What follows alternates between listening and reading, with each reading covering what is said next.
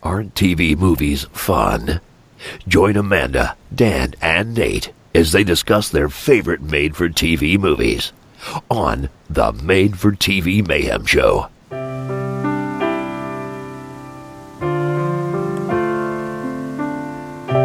When tomorrow shows its face and you're running short of time, hold on tight, you'll smile again. Can't you see you're your own best friend?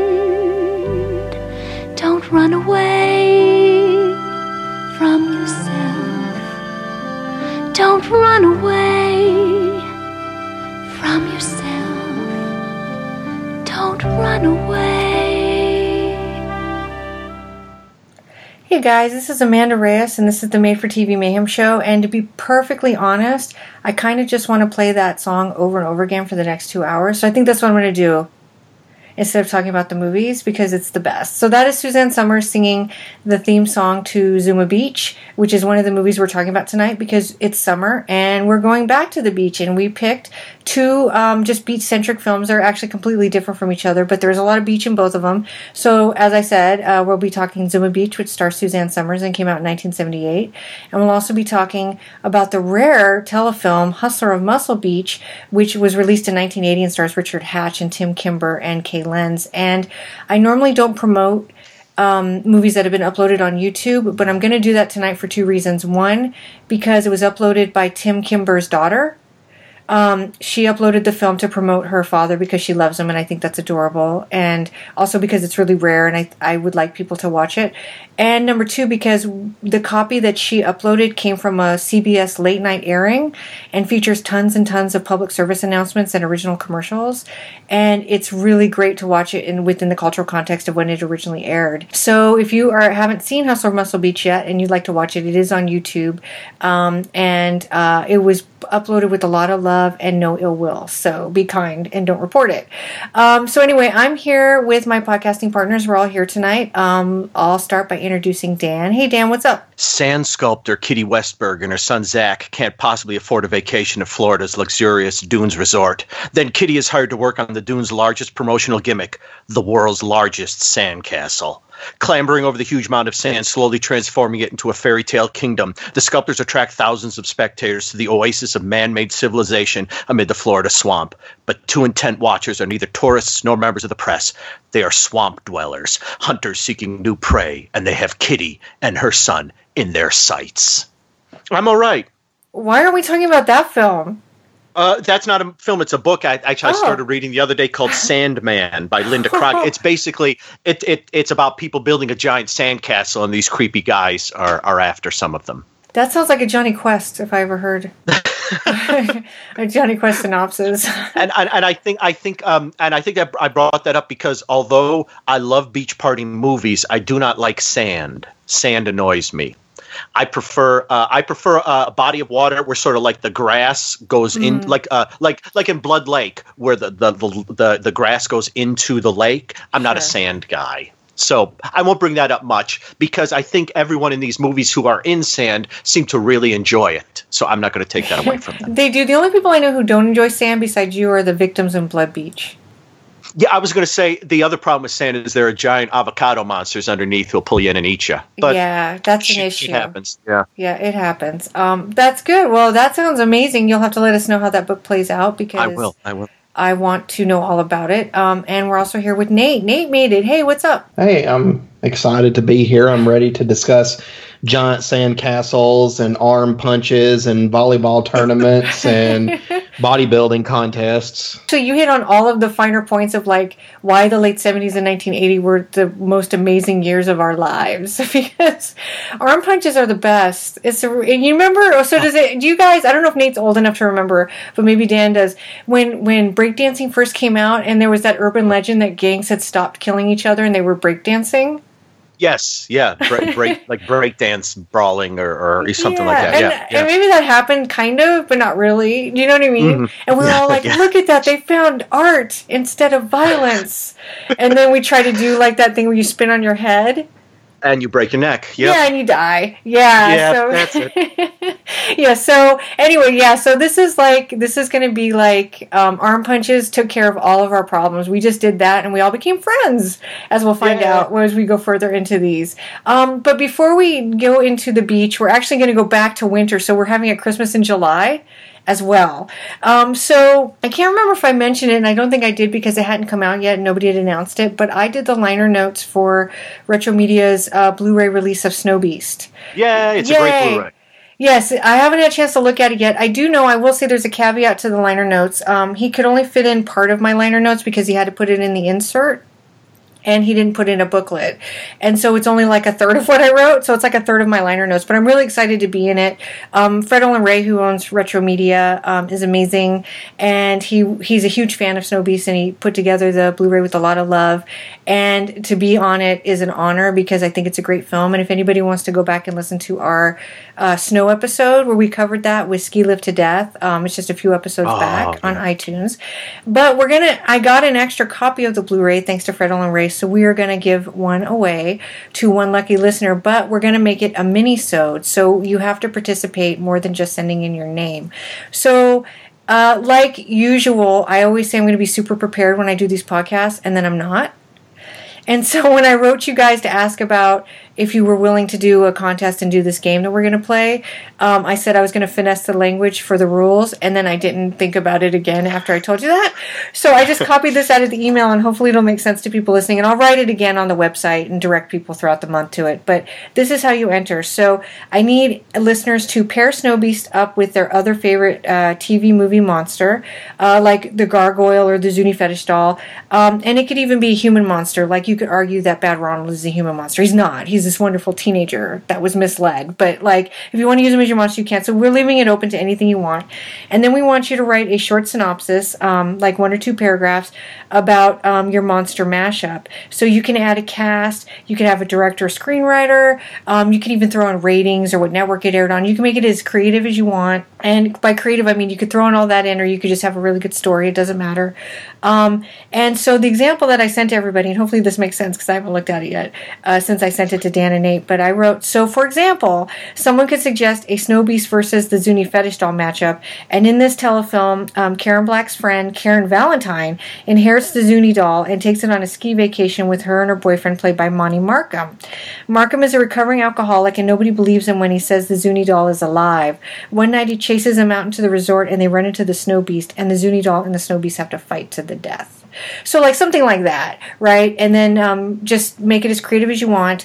You will send your answer in, and I don't have a due date yet, but probably we record like once a month, so I'll have the due date up on the website. I'll promote it on the social media, but sometime in August probably. And then you would just send it to tvmayhempodcast@gmail.com. I would like everyone to play, but unfortunately we can only enter U.S. citizens because I can't afford to send it overseas. It's just too expensive for me.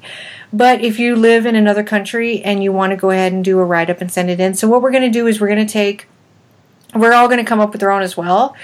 And then we're going to take 4 or 5 ones that we really like, and then we'll read them on the air. But everyone who enters, who sends me something, gets their name put in a pot.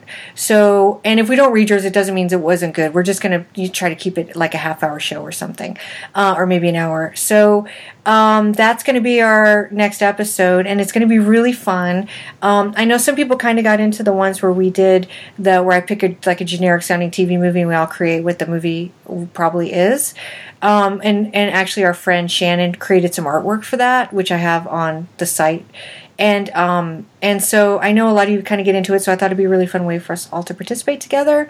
And that's it. I'll let you guys know when that is live and when you can start sending in your things, and I'll reprint the email and the directions on how to enter.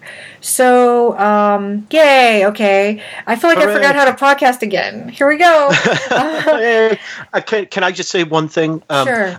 The Snow Beast Blu-ray, it's a really good one. Not only does it have these great liner notes, but it has 2 different versions of the movie, which both look really darn good, and it's got a commentary from David Dakota and Fred Olin Ray, which is they seem to really be 2 big TV movie fans. They really know their stuff, which is cool. So. I can tell you that Fred Olin Ray is a huge TV movie fan. We've talked, through the years since I've started my Facebook page on my blog's Facebook page, and he contacts me from time to time to ask about TV movies, and he's so into it, and he makes TV movies now. You know, a lot of his movies get picked up by like cable channels, and I've noticed that a lot of filmmakers actually have come on my blog's Facebook page, and I think that's because filmmakers understand how difficult it is to make TV movies, and they appreciate them.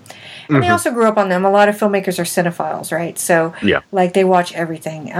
But he's true blue. I don't know Dave Dakota, but I wouldn't be surprised that he's also a TV movie fan. So that's awesome. I really need to. I probably should have watched it before I liked it. But anyway, it happens. I'm having another really busy, unexpected month. So, and then the second thing I'm going to pimp just real quickly, and only because it falls in line with our first feature tonight, is that I wasn't able to announce it on our last episode, but I did the Blu-ray commentary for Scream Factory's release of Someone's Watching Me, which is a John Carpenter TV movie from 1978 starring Lauren Hutton. It's amazing.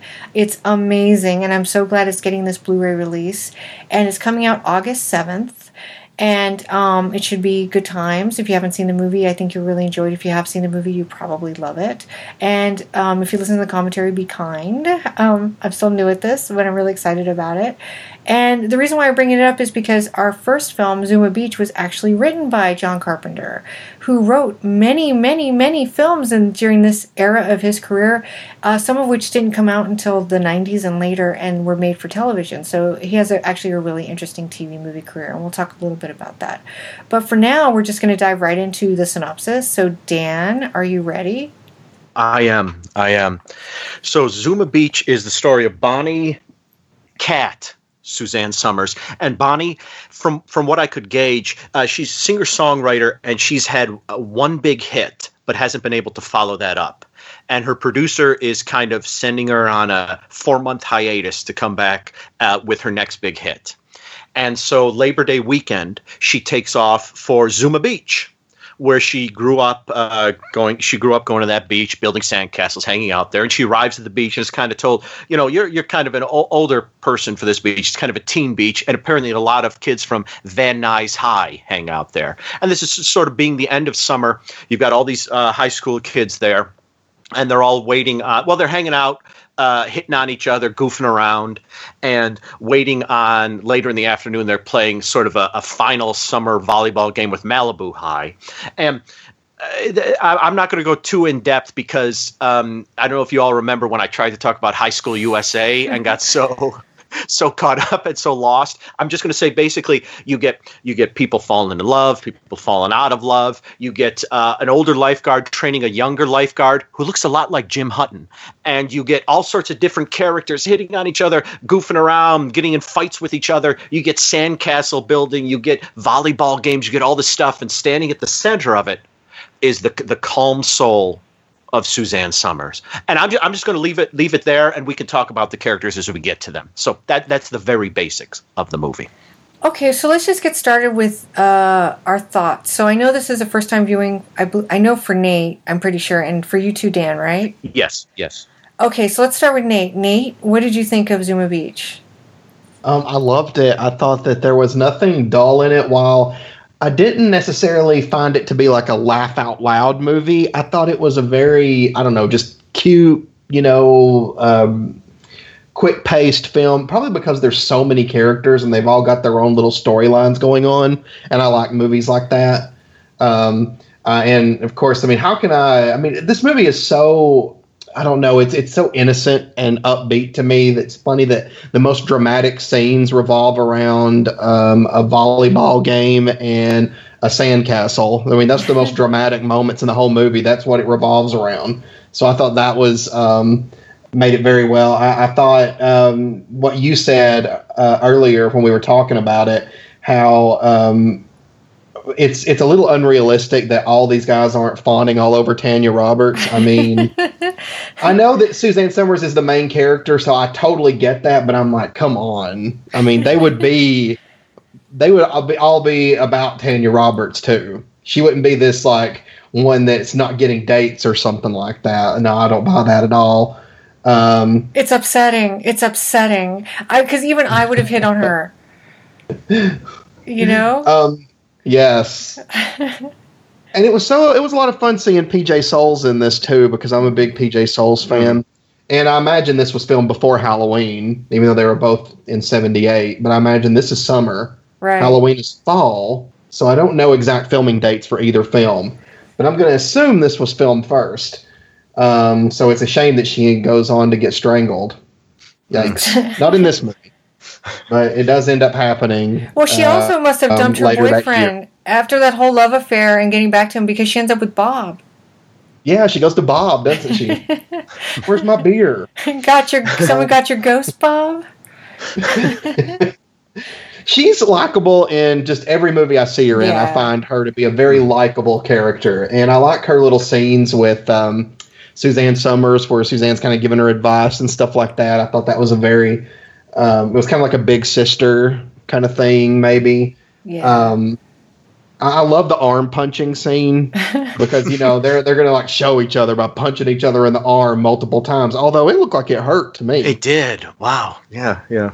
I was very excited that Timothy Hutton got to be lifeguard in the end, even though he wants to smoke and drink and all the things that lifeguards apparently aren't supposed to be doing. But he still got to be the lifeguard in the end, and he gets his applause. So, you know, that's always nice. But no, I mean, it's just, like I said, it's a very fun movie. It's definitely not serious. And any drama in it is just kind of minor drama. So it's not very heavy-handed or anything like that. I mean, it's just your typical fun beach movie. So I would very much highly recommend it. You know, it's interesting what you say about how it's like light, but for the kids in the movie, it was like life or death in a way. Like the PJ Souls and her boyfriend, who's, I'm forgetting his name, Mark Wheeler is the actor, I think. David, right, was his name? David Hunter. David Hunter. And you know, they went back and forth, and David was real, like, he looked like David Cassidy, but he had like a Marlon Brando, like, undercurrent. He got real upset a lot. And like, he was making like this decision about whether or not to go to a really good school and learn engineering or travel around with Stephen Keats' character.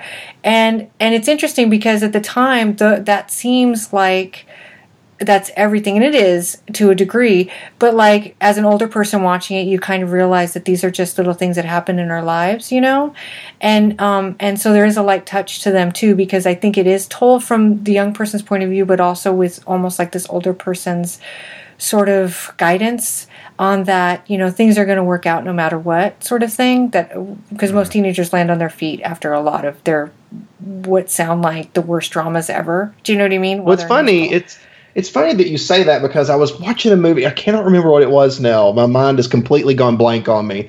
But it was something I watched when I was a kid. And I remember as a kid, I was totally against the adults. The kids in it, I totally saw where they were coming from and things like that. But when I watched it again as an adult, like, my whole opinion had shifted because, I mean, I'm an adult now. Mm-hmm. So I see things differently than I did back then. So I understand what you're saying. Yeah, that's really good writing. There's actually a movie called First Affair with Melissa Sue Anderson and Joel Higgins from Silver Spoons and Loretta Swit. And when I was a kid, it debuted when I was like 12 or something. And I was all about Melissa Sue Anderson's character and what she was going through, and I just totally disregarded Loretta Swit, who plays like a 40-year-old woman in it. But her husband's had an affair, right? And so now that I'm older and I watch it, I'm totally like, oh my God, like I can so relate to what her character's going through in terms of the emotion. Like, what would that be like for me? Do you know what I mean? And so and it's so funny how my opinions have switched. Not that I think Melissa Sue Anderson's character is horrible, but at the time I was more invested in her character because we were closer in age. And it was something that she was going through and done in a way that a young person deals with it. But then when you get the older person's point of view, as you get older, you're like, oh gosh, yeah, I totally get it. So that's just really good writing, I think. So anyway, I'm sorry, I didn't mean to cut you off. Oh, no. I just wanted to say that because I was kind of piggybacking off of what you were saying. But I mean, with Zuma Beach, I'm really glad that we covered it, just because, like I said, it was just it was just a fun movie. And sometimes you're just in the mood to watch a fun movie. Yeah, for sure. It definitely feels like summer when you watch it, right? Oh, yes. So, Dan? Yay, everybody. I'm going to agree with the Tanya Roberts thing. It's really weird because there are all these sort of ensemble crowd scenes, and up in front you have like Rosanna Arquette and Kimberly Beck and PJ Souls, but then sort of there's this beautiful statuesque woman in the background, and no one's paying attention to her. It's almost I kept thinking of Vanna White in Graduation Day, when it's like all these other characters are running around, and then suddenly, hey, there's Vanna White, and no one's really paying attention to her. It's like this is how are you not all seeing this woman here? My thoughts on the movie is I think this is a movie that I need to watch more. Because the first time I watched it, I didn't quite know what it was going to be. I laughed once, actually at Suzanne Sommer, who I don't find particularly funny, and so I liked all the different characters, and I thought it moved pretty well. But I got to the end, and I was kind of like, eh. Then I watched it a second time, and I liked it a little more. And I think this is one of those movies where, just a couple examples, the movie The Last Slumber Party and Jacques Tati's Trafic were two movies that the first 2 or 3 times I watched them, they just didn't hit me. But then like the third or fourth times I suddenly watched them and I was like, these movies are brilliant. The Last Slumber Party is clearly one of the best movies ever, and Trafic is fantastic. So I think Zuma Beach is going to be like this for me. I'll watch it a third time, maybe a fourth time, and suddenly it will all click in. But I didn't love it. But that's not to say that I'm not going to love it. I love all the characters. I love the fact that the majority of it takes place more or less like 9 a.m. to like 5 p.m. sort of thing. It apart from the opening scene, it's all during the day, and it's very energetic. It's a lot of fun. A lot of great actors. A lot of great bits. I will say I got slightly confused. There's the opening scene with Suzanne Sommer at the studio talking to her producer, and they have a conversation that goes on very long and left me confused by the end of it, because I thought, so she's had one big hit and all her other hits have failed, or she just had the one hit, or I got a little lost in what exactly was going on. Plus, the moment where he says to her something like, "You have 4 months to go and write one song," reminded me of Rock and Roll Nightmare when they arrive at the house and Thor says, "We've got 10 minutes. We got 1 month to come up with 10 minutes of good new material." I thought 4 months to write one song, seriously. But Suzanne Sommer is lovely in it, and it's got some great sort of faux Beach Boys songs in it, which is great. And the head lifeguard, the one who retires at the end, reminded me a bit of Tackleberry from the Police Academy movies. Yeah, that's right. He had sort of that same sort of feel to him. If Tack had a little more sort of social graces, but I think it's definitely worth watching.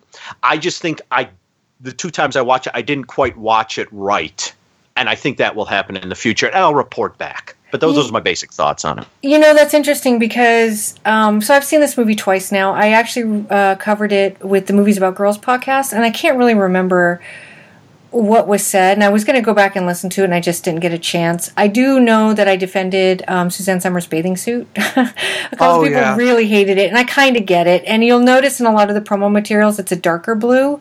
And I don't think the bathing suit itself there's anything wrong with it, but I do like the darker blue color that they've colored it for home video releases.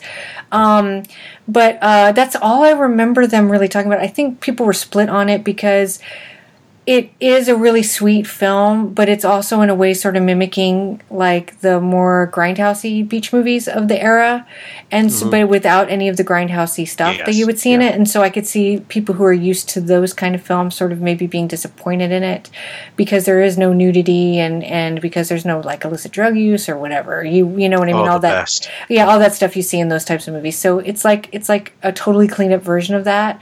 But it also, so a lot of those movies are really interesting though because they can be really character driven. I can't remember if it's Malibu Beach or Malibu High, but one of those is really good. Like it's surprisingly good in how it handles its characters, and Zuma Beach is kind of mimicking that, but without the ability to have cursing or nudity, And it does, I think, a really good job. And it's interesting, I was thinking about it this week, is that John Carpenter himself is a musician. And so I thought it was interesting that he wrote this movie about a musician. And I too thought it was strange that he told her to take 4 months to write one song.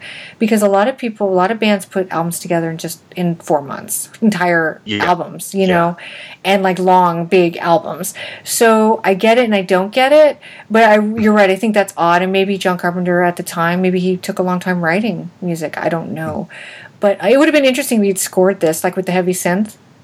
Instead of the Beach Boy. That would have been so good.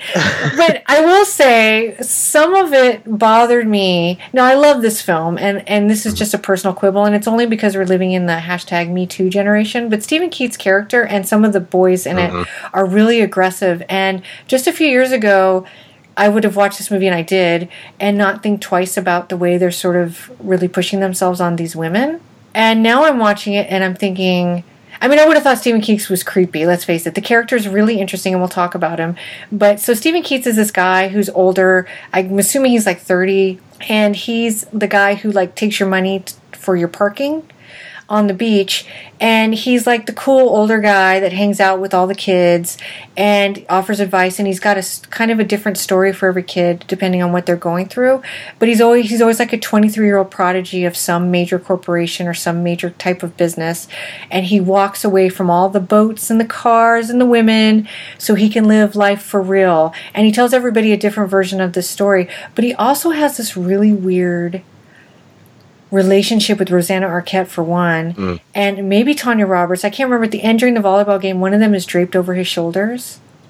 Do you remember this? And he's surrounded by 2 other women, and it's really creepy. But anyway, I have a clip here of him when he first comes on the scene. Coming your way all Labor Day. I will be the judge of Kinky, Roger. Hey, Jerry! Beverly! Lamps are dim. Cheeks, they're all flush. Must have been a very intense week. Ooh, and what do we have here? A pretty new face. Nice to meet you. Why, thanks, y'all. It's my cousin Kathy from Houston.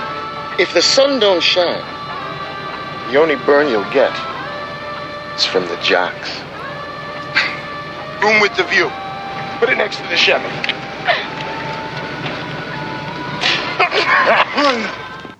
Creep. He's a creep. So he gets in the car with Kimberly Beck, this 17-year-old girl, and he sits next to her, and he comes on to her. And I didn't like it. No, I totally can see what you're saying. It's just like there's a lot more awareness now that there wasn't at the time. Right. So I think that you would see stuff like in these movies that wouldn't necessarily fly today. For sure. But back then, it does. Or, I mean, it did at the time because they weren't called out, I guess.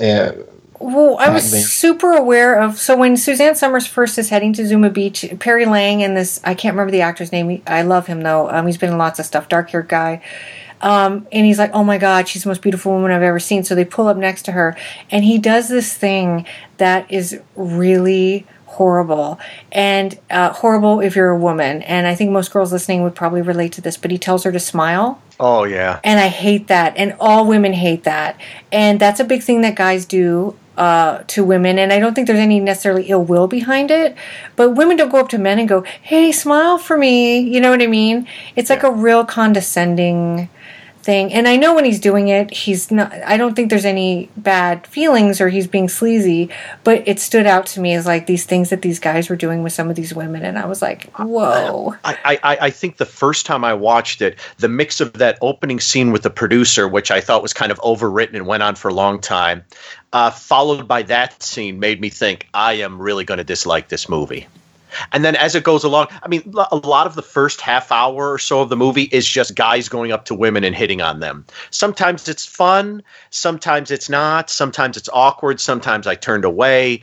But then eventually it sort of settles into a better groove than that. But I think that scene where they're driving alongside her, all I could think was get hit. just have a car come around a curve and just hit you. You guys are driving up the wall. And then when they actually get to the beach, and I'm like, oh, these are continuing characters. And the thing I love about Perry Lang is he's the blonde guy, right? Yeah. And he's the one when they're looking at Suzanne Sommer and they're kind of thinking about hitting on her again, and he kind of looks at his friend and he's saying like, let me show you how a master does it. But it's great because there's a close-up on him and he has a very pronounced lisp. Yeah. So he's like, let me show you how a master does it. And I'm like, I don't know that that's terribly convincing with the lisp. Well, I think that's what's so great is that there's a lot of equality once they're on the beach between the females and the male characters, because and we'll play the Perry Lane clip here in a second, but because she definitely gets her comeuppance with him. But also, do you remember the one guy walks up to Kimberly Beck when she's standing right by the waves, and he's like hitting on her, and she like flips him over. Yes. And she's done. She's like, sorry. Yeah. So anyway, let me play this clip of Perry Lane because I think this is great. Suzanne Sommer's response to him. Glad you could make it here today. I was worried no classy women would show up. Could I possibly share some sand? It's a public beach. Can't stop you from sitting. No, Missy, I guess you couldn't.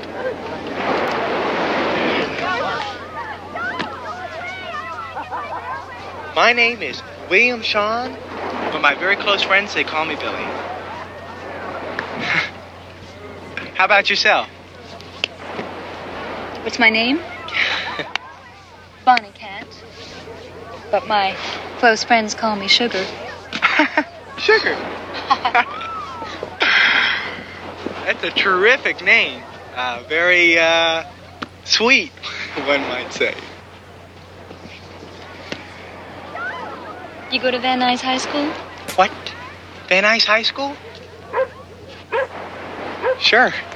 I mean, sure, I went to high school, but that was several years ago before graduating from Harvard.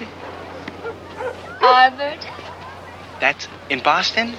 Oh, a Harvard man. Yes, ma'am. That's marvelous. What kind of work do you do now? T-shirts. T-shirts? Yeah, that's right, Sugar. We sell them to the big and portly guys. It's kind of a huge business. How about yourself? What do I do? Well, I used to be I'm just a person looking for something to do. Of course, right now the to-do is what I'm looking for. So, in the meantime, just a little R&R on the beach. Well, I have a brand new 450 SL with leather seats that recline and a knockout tape deck. You can get some R&R with some cool breeze in your face. That's a terrific idea. Can I drive? The car? You want to drive the Red Baron? Yeah. I'm a good driver. Well, adequate. I'm an adequate driver.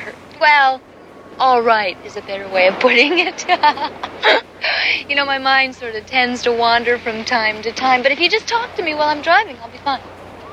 How about we just sit in the car and listen to music? Drive is a terrific idea. You know, and if I sit on the passenger side, I get car sick. So I have to drive, you know. Let's go. No, please. Please.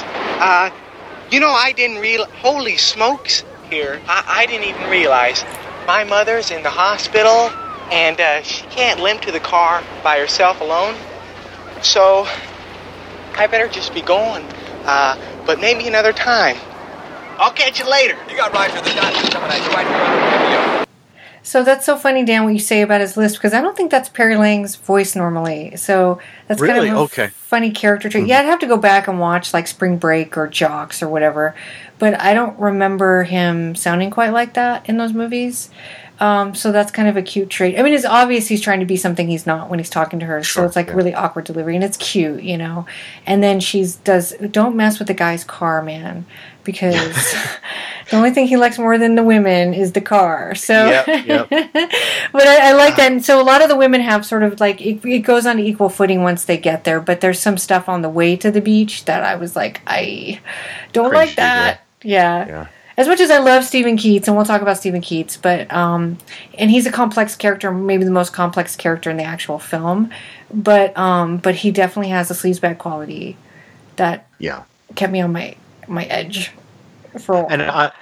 And can I just say, I live in Van Nuys. I'm not 100% sure where Van Nuys High is. There is a high school right down the street, not too far from here, but it's not called Van Nuys High. Oh, that got tore down in 1979. Did it? Okay, well, there you have it. Yeah, after the big Malibu versus Van Nuys High game of 79, which was the year after this, and Malibu lost and they burnt down the school. Oh my gosh. Can I say something about, so the movie sort of ends with this big volleyball game, and it's one of those sequences where you're never quite certain until the very end, and they say match point Malibu, who's ahead or what exactly is going on, because it's just a big montage. But then they shoot the final match point is shot to me in such a weird way because it goes on for minutes on end. Well, I don't know that it goes on that long, but it's sort of like the ball just keeps going from one side to the other, one side to the other. And there hit a point, I didn't get bored, but I found myself going kind of like cross-eyed, and kind of the screen went hazy, and then all of a sudden it ended and I couldn't remember what was going on. And it's weird because it doesn't really matter at the end with I don't know if we're going to spoil the big ending of the volleyball game. I think we should let folks have that. I don't know. I mean, we'll talk about it, but don't forget the sandcastle. So I guess we should talk about Norman a little. Norman is probably my favorite character in the film. Biff Warren is the actor.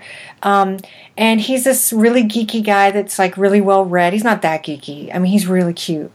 He does one of those things where when he takes his shirt off, he's a hunk. He's totally a hunk. He was hiding it, you know. Yeah, he's totally a hunk. I mean, he's right up my alley. I just thought he was the cutest thing ever. And so like, but he's this geeky kid who can't seem to meet anybody, and he sees Kimberly Beck, who's visiting from Houston, and what's really interesting is Kevin Thomas wrote a review of this, and I'll read a couple of things about it. But one thing he said that really struck me, that I didn't write down, but I remember, is that Kimberly Beck and Biff Warren are playing types, but they're both so good at what they're doing that they rise above the caricature, which is very true, because she's this girl from Houston with a accent I've never heard in Houston. She's like deep South accenting, and like, you know what I mean? She's one of the Beverly Hillbillies. Yeah, she's totally like in some town in Kentucky they haven't even discovered yet, right? And so like, but she's supposed to be from Houston, and she's an interesting character because she's likable, and she's always likable, but I mean, like, Rosanna Arquette is her cousin,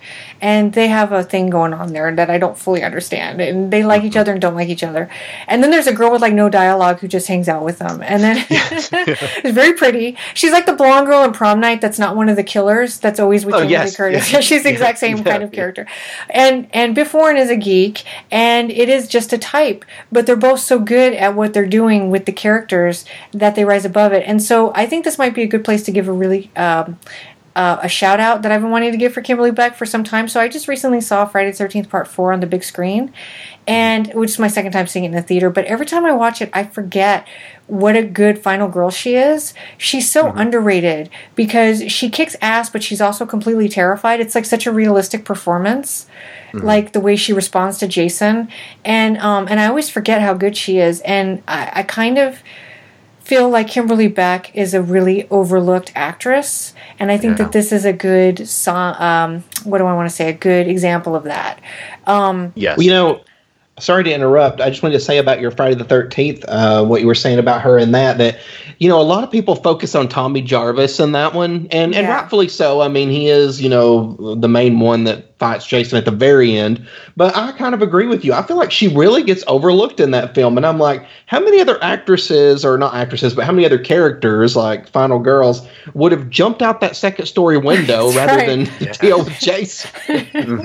Because she's screaming the whole time, and it's really terrifying and realistic, but she's also beating the crap out of him sometimes. You know what I mean? Yeah. And I like that. It's like a very, like, of all the final girls, and don't get me wrong, I love Ginny. She'll always be my favorite.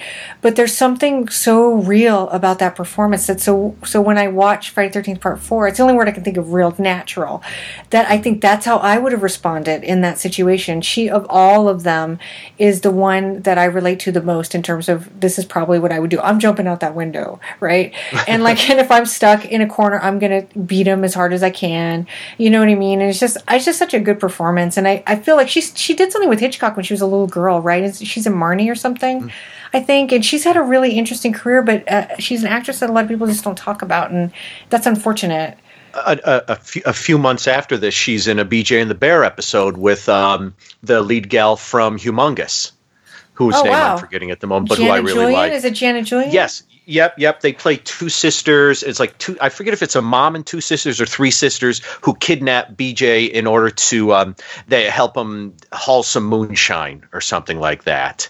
And it's a fun episode, and she's great in it. Well, once you're in BJ and the Bear, you are solidified as a great actress, because they have Pamela Susan Shoop is a great actress. Yeah, and she was in 3 episodes. So that's your proof right there. But anyway, so Biff is this geeky guy, and he sees her, Kimberly Beck's character, and that's it. That's it.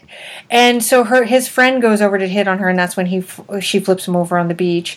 And it takes them a while, but they like each other, and it's really sweet. Like, their relationship is really sweet.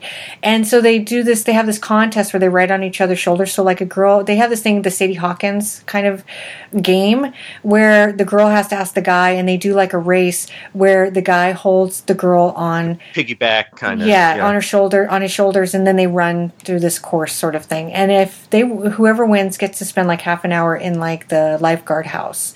And so they win. Biff Warren, Norman, and I can't remember Kimberly Beck's character's name. I just want to call him Biff because I can't believe that the actor's name was Biff, first of all. But Kathy. And he's terrified.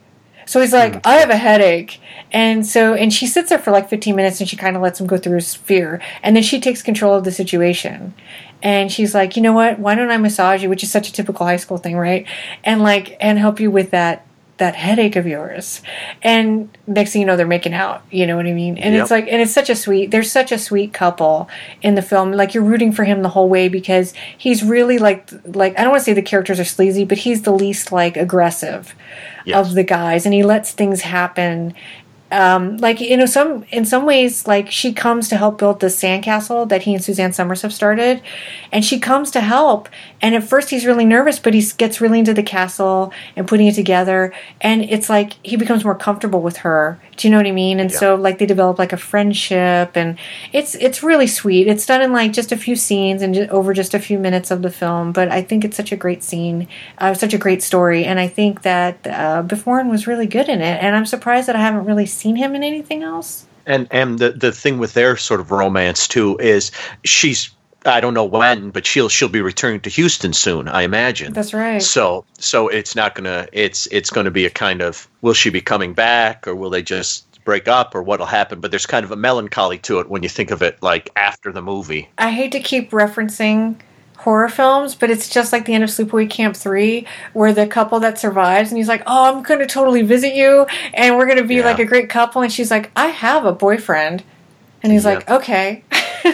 That was just her summer romance. That's right. Yeah. I love the ending of that, because he's like, we're going to do this, and she's like, sorry, and he's kind of okay with it. So I think Norman will move on, but you're right. It is. I was thinking about that, about her leaving, and it is a little sad. But yeah, so I think it's a really sweet little film, and I think it's interesting to. Well, we haven't talked about Stephen Keats' character at length, so I'd like to kind of do that, and him and Suzanne Summers. And what's so interesting is Suzanne Summers is like, it's weird because she's through the film, and she's integral because she helps them with their little problems and stuff, but her problems never really get cleared up. I think she clears her head, but we're never quite sure how it's going to end. If she writes that song, or what happens? Yeah, it's all kind of left up in the air, and it's interesting that she goes back to her sort of childhood or teenage place where she felt like she could have fun and get a little peace and quiet. And Stephen Keith's character is basically doing the same thing, but in a different way. He's running from himself, which I guess is what that theme song is indicating. And so they're both running away from things, but the way she's doing it is like she's growing while she's running, and she goes back, and you know Stephen Keats is never going to go back. Yeah. He'll always run from himself. And that's what makes him such a compelling character, because he reminds me of that character that Matthew McConaughey played in Dazed and Confused. Do you know what I'm talking about? Where he's like, he's like, the girls stay this. I get older, but the girls stay the same age. Remember that line from the film? Yeah, yeah, and I the thing I like about that character is that he's sort of the guru of the beach, as it were. But he's the guy who's his job is he runs or is in charge of the best parking lot at the beach. So sad. And there's something about that, like when you see him show up, it's like there's no one on the beach, and he pulls his car in, and he pulls out like a director's chair that has his name on it, and he puts like cones in front of the 5 best spots that he'll reserve for people as they come in, and then his day is just, what do you need? You got a good parking spot? Go down to the end. Give me $5 or whatever, and that's just, and he's an interesting character, and he's always telling these stories, and like you said, he has a different story for everyone, and he loves hitting on Suzanne Sommer and some Arquettes, but he is an interesting character. I don't know that I would watch another full movie with him in it, but if they did a Zuma Beach 2, I'd like to see how he developed, or Zuma Beaches. He's kind of a sad character. Like, you kind of feel like all the kids are going to be okay, but you don't know what's going to happen to him. So he's asked David to go off with him to just bum around for a while. But what's so interesting about that is so David is the guy that's dating PJ Soles, and they had broken up before the movie starts, and now she's with this guy named JD, who's played by Michael Biehn, who's kind of like the bully. And we can talk about that too, because it's so wonderful, like the way the film ends. But anyway, so David has got a lot of aggression and a lot of problems because he's still in love with the PJ Soles character, and she's obviously still in love with him. And part of the problem is that he doesn't want to go to school, and he wants to just kind of live free for a while, which is a natural feeling a lot of teenagers have. But he's got this opportunity to go to Stanford or something and do something that will help him design cars and be super successful. And so both his parents and PJ Soles have been pushing him, and I think they're inevitably pushing him away by accident. So he's really intrigued by the Stephen Keats character, because he thinks Stephen Keats had that career that he would be working towards, but then left it. But then he says, halfway into the film, he's telling, Stephen Keats is telling the story about how he worked at some big law firm or something, and he walked away. The David character says, I can go away for 6 months, and I can always come back, right? And I'm waiting for Stephen Keats to say something like no, and he goes, you sure can, kid. And it's so encouraging of just because you leave now doesn't mean you can't continue that life when you get back. And so I don't think he's being a jerk, I think he's got sleazy qualities, but I don't think he's a bad person. Yeah, I'm just thinking if Roseanne Arquette wanted to hang on me, I don't know that I'd be able to stop that from being something that happened. I don't know that I'd be able to say, get off me, or something like that. I hope so, Dan. I hope so. She's 17.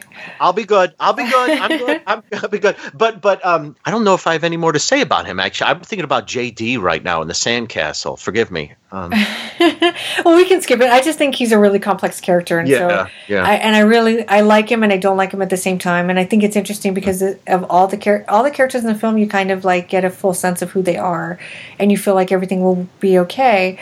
But with Stephen Keats, there's a sadness to him, and so it's interesting to have it in such a light film.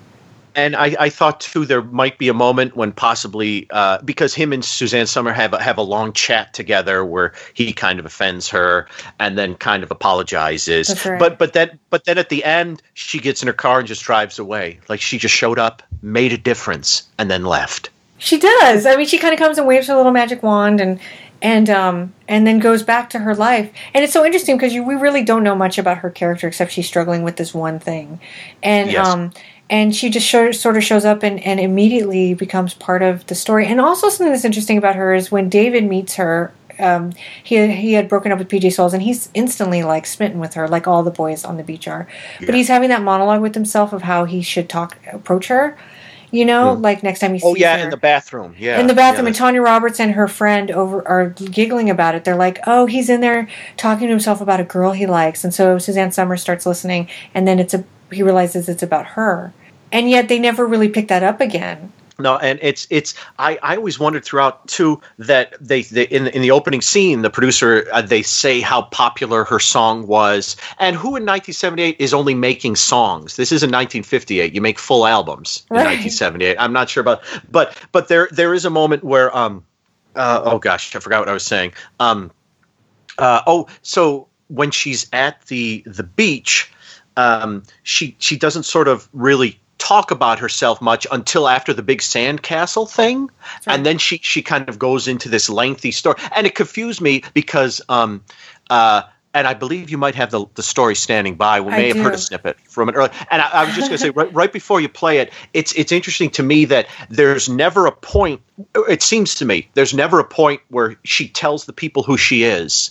And at one point there, you heard she told what's-his-name her full name. But no one ever says, oh my gosh, I know your song, or oh my gosh, you sang the theme for Zuma Beach. I wondered if she was maybe a songwriter. Okay. And that might be why they're asking her to take so long for the song, because she's not writing an album, she's writing. But they don't. I don't think they've clarified that. That's just an assumption on my part. But yeah, let me play this clip. So I'm on stage. One light, it was an orange spot, it made me look like an owl. I had a dead microphone, and there was a house full of drunks who were stomping their feet on the floor. Wow. Why did you just walk off stage? Beverly, there are 2 rules a singer must live by. First, you never sing off key. Now, that's very important. And second, you never turn your back on an angry mob. So I started singing very softly, and they started yelling for me to sing louder. I just smiled and kept it nice and soft. And then suddenly they got very quiet. I got their attention. And there I was, just me up there singing my song, you know? It was really fantastic. I mean, there's nothing like winning an audience. When did y'all get your record contract? Oh, that was about 6 months after. It's been a jet ride ever since. Well, how do you write a song? Do you wake up every morning and hum it over a cup of coffee? It's never the same twice. I mean, sometimes I wake up in the middle of the night, you know, it comes to me in a dream, or sometimes when I'm driving down the freeways. When you're with your lover?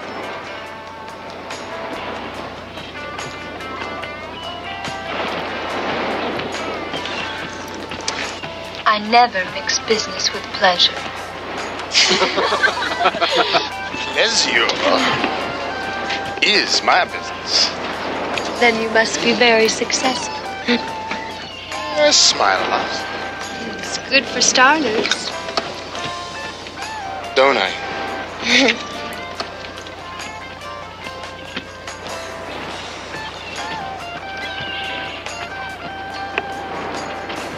What light through yonder window breaks?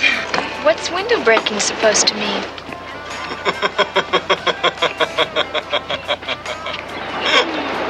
Come on, guys. Romeo's at the door. Catch you later. See you later, Mom.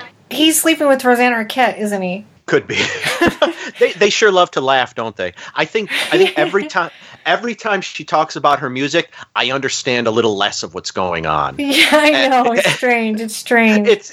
They are weird story. Like, that's a slightly weird story. It doesn't fully make sense, but she thinks it does, so I'm there for Bonnie. Do you write it when you're with your lover? Like the way he says that, it's so like adult, right? Like it's these 2 adults with all these teenagers, and no teenager talks about their lover. You know what I mean? And so, whatever, Jerry. I've got some real problems with you, yet I still love you. I don't understand.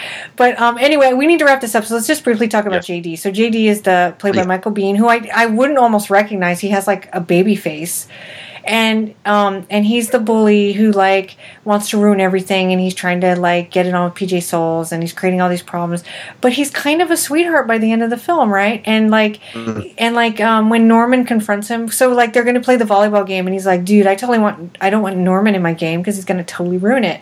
And then he starts to like kind of ruin the game for everybody else anyway. And then David Hunter is like, you totally destroyed things. And he's like, no, Norman did. This is not a very good recreation, but just follow me. I thought it was fantastic. And then they're like, is that the part where they start punching each other in the shoulders? And that's earlier. That's earlier. Okay, then they kind of get into a fight or something, and then Norman's like, he stands up for himself, right? Mm-hmm. And he says something, and then JD's like, all right, let's shake, man. And he's like, okay, that's cool. And then they're like friends. Yeah, it's perfect. He'll probably be a jerk again in a week or two, but, for the rest of the day. He's a nice guy. Yeah. Don't they also even invite him to throw the old lifeguard into the ocean as well? Yeah, they do. And he's all like smiling when he does it. And that reminds me just real quick. So when they throw Suzanne Summers into the water, it's hysterical because she has beautiful hair in the film, but like she's got this kind of weird side 70s bun that you do in the 70s that you would never do today, but it's super cute.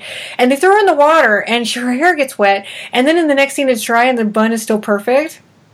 I'm like, that would never happen in real life, guys. Okay, that's so unrealistic. I hate this movie. I hate this movie.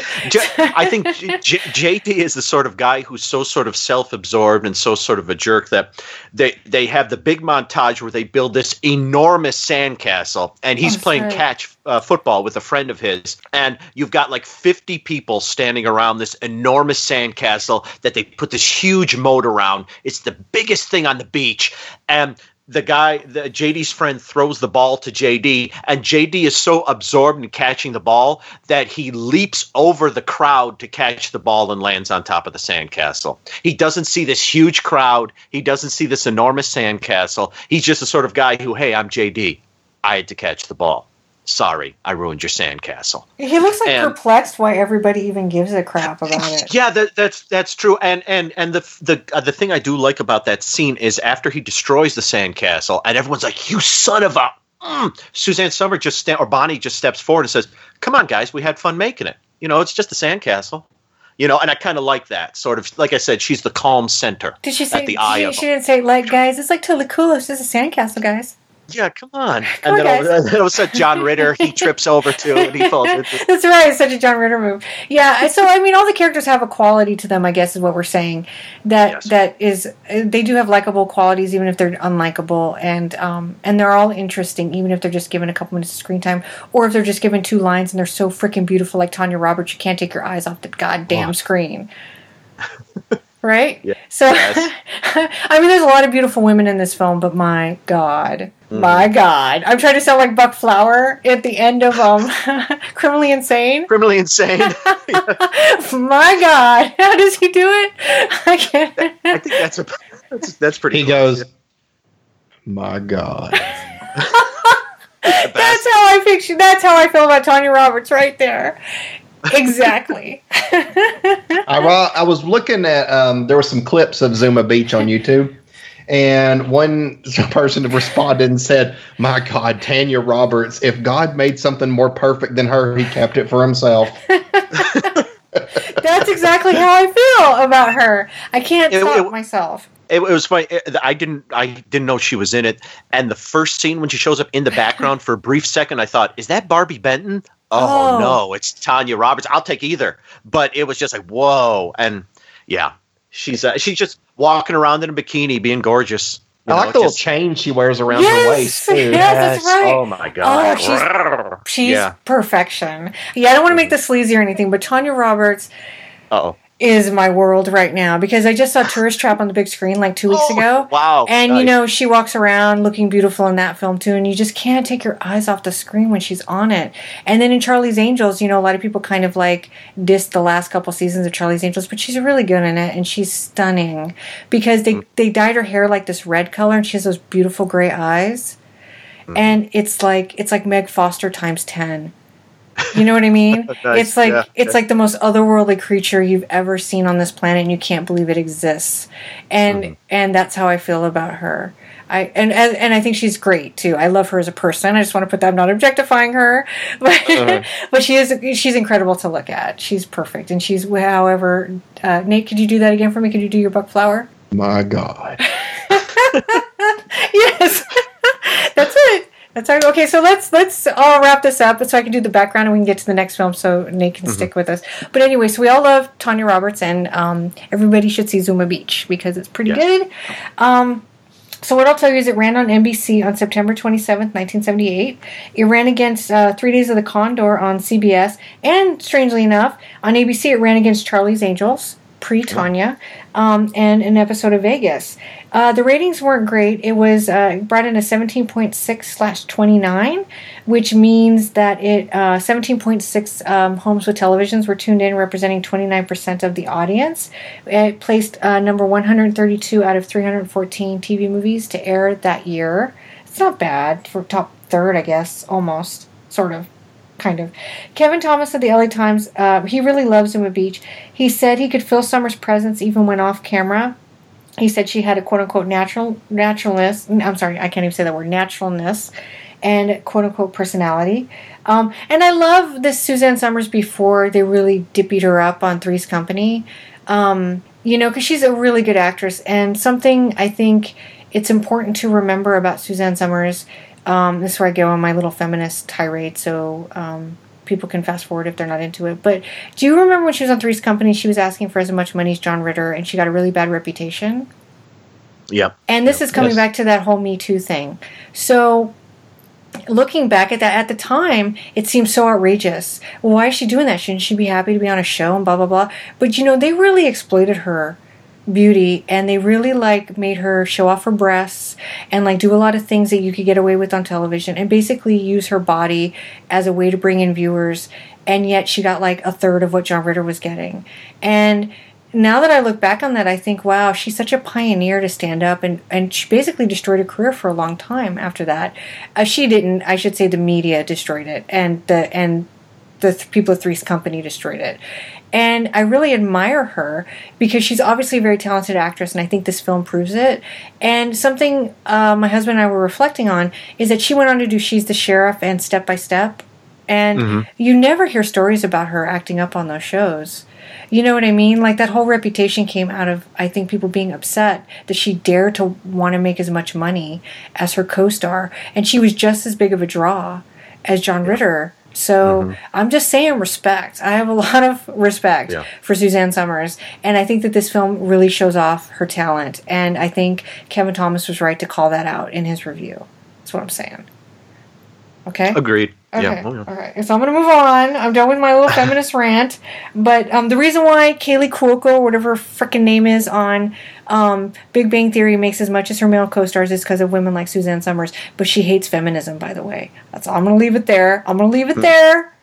Before I get going. Okay, so this was Brian Grazer's first producing credit. After this, he also produced the TV movie Thou Shalt Not Commit Adultery with Robert Reed and Burt Convy, and I was all over that film. And so you probably know Brian Grazer, best for movies like Apollo 13 and Backdraft. He also produced Closetland, which surprised me, with Alan Rickman, which is it Alan Rickman? And Madeline Stowe. It's a really good movie.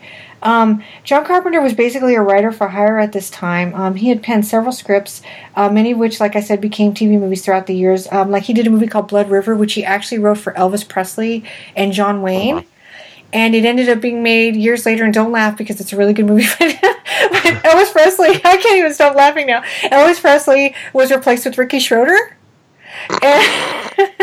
And John Wayne was replaced with Wilford Brimley. But I'll tell you something, it's a really good movie. It's a really good movie. It's a Western. It was made for CBS, and it aired in the mid to late 90s, and it's really charming. So he wrote that around the same time. So he also wrote a movie called Fangs. I talk about all these on the Someone's Watching Me commentary, so I won't go too into it. But he also did this TV movie called Fangs, which was a writer-for-hire gig in the late 70s, but it ended up getting produced in the 90s with Harry Hamlin. And John Carpenter doesn't have a lot of nostalgia for that one, but I think it's an okay movie for what it is. Also that year, Carpenter wrote the TV movie Better Late Than Never, which I've been looking for so long, and it was directed by Richard Crenna, and it starred Harold Gould, and it has to be the best movie ever made, and I cannot find it. And supposedly, according to John Carpenter in an old interview he did in 1978 or 79, he co-wrote it with Deborah Hill, but she's not credited on IMDb, so she may be an uncredited writer on it. Anyway, it's got to be amazing, and if anybody knows where I can get it, let me know. His co-writer was William A. Schwartz, who was mostly an episodic guy. This was his first TV movie. Director Lee H. Katzin was predominantly a TV director. His first TV movie was Hondo and the Apaches in 1967. He's actually behind a lot of classics. He directed Savages with Andy Griffith, Along Came a Spider with Suzanne Pleshette, Strange Homecoming, which is a super, super amazing, underrated TV movie with Robert Culp. And Glenn Campbell. He did The Voyage of the Yes with Desi Arnaz and Mike Evans, which is excellent and was streaming on Amazon Prime for free for a while, if anybody wants to see that. And he did a Monty Markham TV movie called Visions, which was written by somebody Dan probably loves and doesn't even know, Paul Playton. He wrote Escape. Oh, wow. Yeah, Love Visions is really good. I think you might enjoy it if you haven't seen it. And this year, in 1978, he directed 3 telefilms, Zuma Beach, Sky Heist, and The Bastard. And I think Suzanne Summers was actually in Sky Heist. Yes. So Biff Warren actually died at a very young age. That's the guy who played Norman from AIDS. His whole life is sort of clouded in mystery. I found a website and I sort of just browsed it. That was sort of the story of his life, but they even had a hard time piecing stuff together. I think his first movie was Chatterbox, which you might remember as that exploitation movie from the 70s. He actually became a talent agent after he became an actor, and then he left the business altogether. And I believe he got into something like real estate development or something, and then he passed away. Perry Lang is now a director. He's worked on so many shows. The 2 most notable ones I saw in his filmography were Weeds and NCIS LA, but he's done a ton of stuff. He's a really good actor, and he's an alligator. I guess that's probably my favorite film of his. Stephen Keats actually served in Vietnam, and he committed suicide in the 90s. I think he was amazing. I just rewatched him in Death Wish, where he plays Charles Bronson's son-in-law, and it's a totally different performance. If you want to see his range, watch Zuma Beach and then watch Death Wish, and I think you'll see how talented Stephen Keats was. Rosanna Arquette made Dark Secret of Harvest Home the same year she made Zuma Beach. Her first appearance was actually a TV movie called Having Babies 2, and I think all the Having Babies movies, there's 3 of them, are airing on Amazon Prime, if you want to check those out. So Janice Blythe from The Hills Have Eyes and Spine is in this movie somewhere, and guess what? She doesn't play Linda. Okay? Oh, Linda. I know. She could be anyone. I hope everybody gets that joke. Timothy Hutton's debut was this film. Aside from an uncredited role in 1965 in a film called Never Too Late, he then made a string of television films, including Friendly Fire, Best Place to Be, which is something I'm not familiar with, and Baby Makes Six with Colleen Dewhurst, which is so good. Young Love, First Love, which he did with Valerie Bertinelli, which is also excellent. He was in The Oldest Living Graduate, and then he did 2 Disney, those Sunday night movies they used to air, and then he did Ordinary People. So that's his whole filmography up to Ordinary People. Delta Burke is in an uncredited role in this film. I couldn't find her either. No, she's also not Linda. And Summers sang that song that I mentioned at the beginning. That's the Zuma Beach theme, and she sang it. And that's my background for Zuma Beach. So are we ready to move on to Hustler of Muscle Beach, guys? Okay, great. Let's do it this way.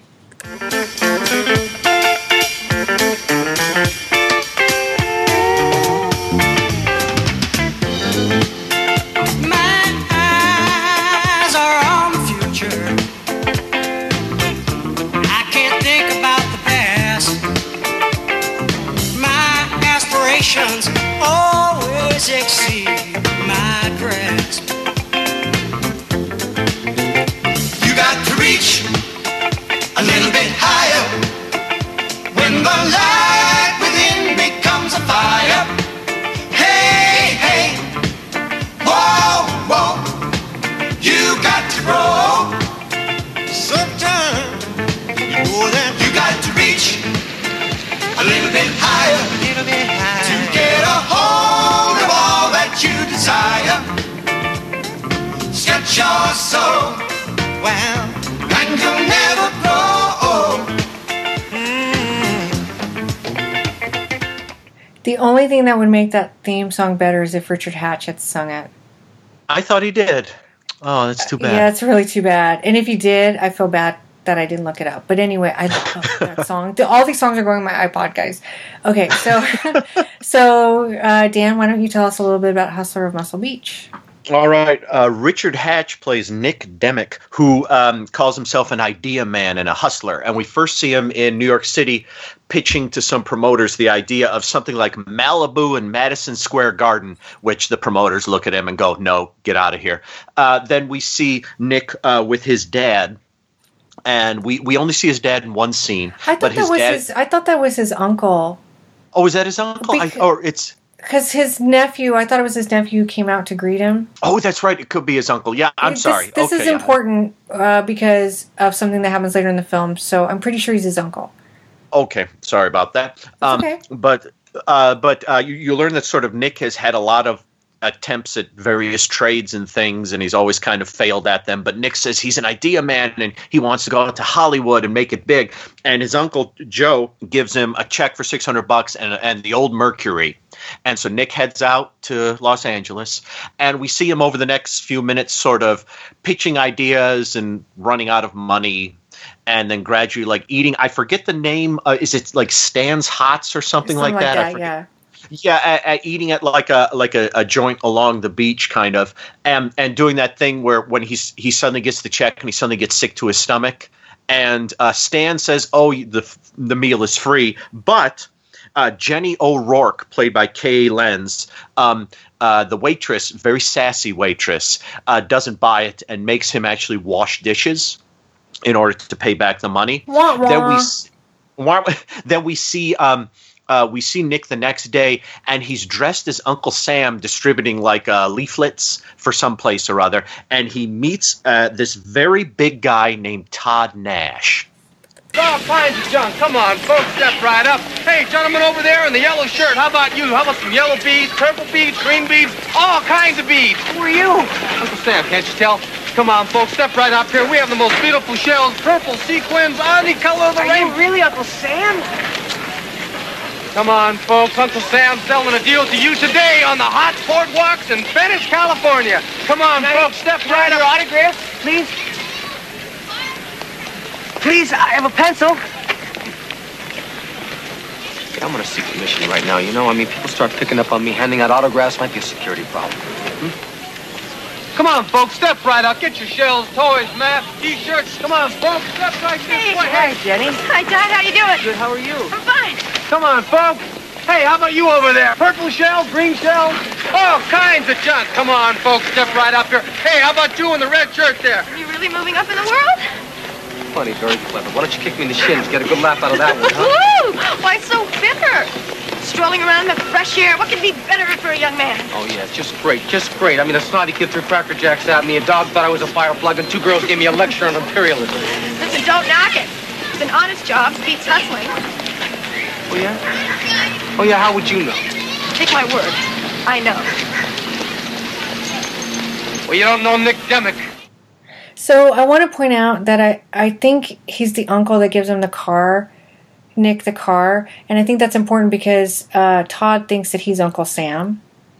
Oh, okay. All right. And so I think that there's this a kind of family thing that's happening as the film progresses, where they're sort of building these sort of makeshift families, and so I think I could be wrong about Kenneth McMillan being the uncle, but that struck me when I watched it, that there was a connection between his real uncle and then Todd thinking this guy was the Uncle Sam character. All right, so you have now the thing with Todd is that Todd is a really big buff guy, but he's sort of a gentle giant, kind of slightly slow mentally, and he lives his family, who seem to have slightly disowned him in a way, have bought him this little house near the beach where he lives, and he likes to lift weights. There are these along the beach. There are these signs that they stick into these huge like flower pot like cement things, and Nick sees him one night just like lifting them and stuff like that. So this is a big hefty guy, and so he keeps running into Nick keeps running into Todd, and then he also keeps running into Jenny's character, who most of the time sort of sasses him around. Eventually, Nick sort of runs out of money, and he's sleeping on the beach one night, and he wakes up and discovers that he fell asleep on Muscle Beach. And he's watching all these bodybuilders and weightlifters, and he sees Frank Columbu, who's an actual proper bodybuilder, doing an endorsement. And he goes up to the director of the commercial. Yeah. Who's Paul Bartel? Yes. And they have a chat where it's like, okay, how much does a guy make with something like this? Oh, he can make up to $100,000. It was like 1980, folks. He can make $100,000, and you could see like the ding, the light go off over Nick's head. And he does a couple things at that point. He goes to Todd and starts to sort of say to him, hey, man, do you want to, your family have told you you're special, but do you want to really be special? Because I can help you out on that. And he recruits, Nick recruits I believe her name is Rose McIntyre. Is that her name? I think like a bodybuilder trainer to help train Todd. And then he meets up with Jenny again at Stan's Hots and does some dishes and things to make a little money. And then actually goes back to Jenny's house where Jenny gets a phone call. What did you say you wanted to drink? Scotch. So you're a dancer, huh? I started dancing when I was 4. Straight up. Oh, yes, please. Thank you. Stopped when I was 24. Ended up doing musicals on the road. Thank you. So how'd you end up at Stan's? I was in Portland doing a chorus line when I turned and twisted my knee. Doctor called it football knee. Well, whatever it was enough. You can't stay long. I've got a date. Why don't you break it? For you? I'm having dinner at Tour d'Antibes. I wouldn't break that for Robert Redford. Well, for him, maybe I'd think about it. Hey, this date, is he your boyfriend? No, he's a business partner. He's helping me start a dance school. What's he getting out of it? Why don't you ask him? I don't think I really have to. $500 watch.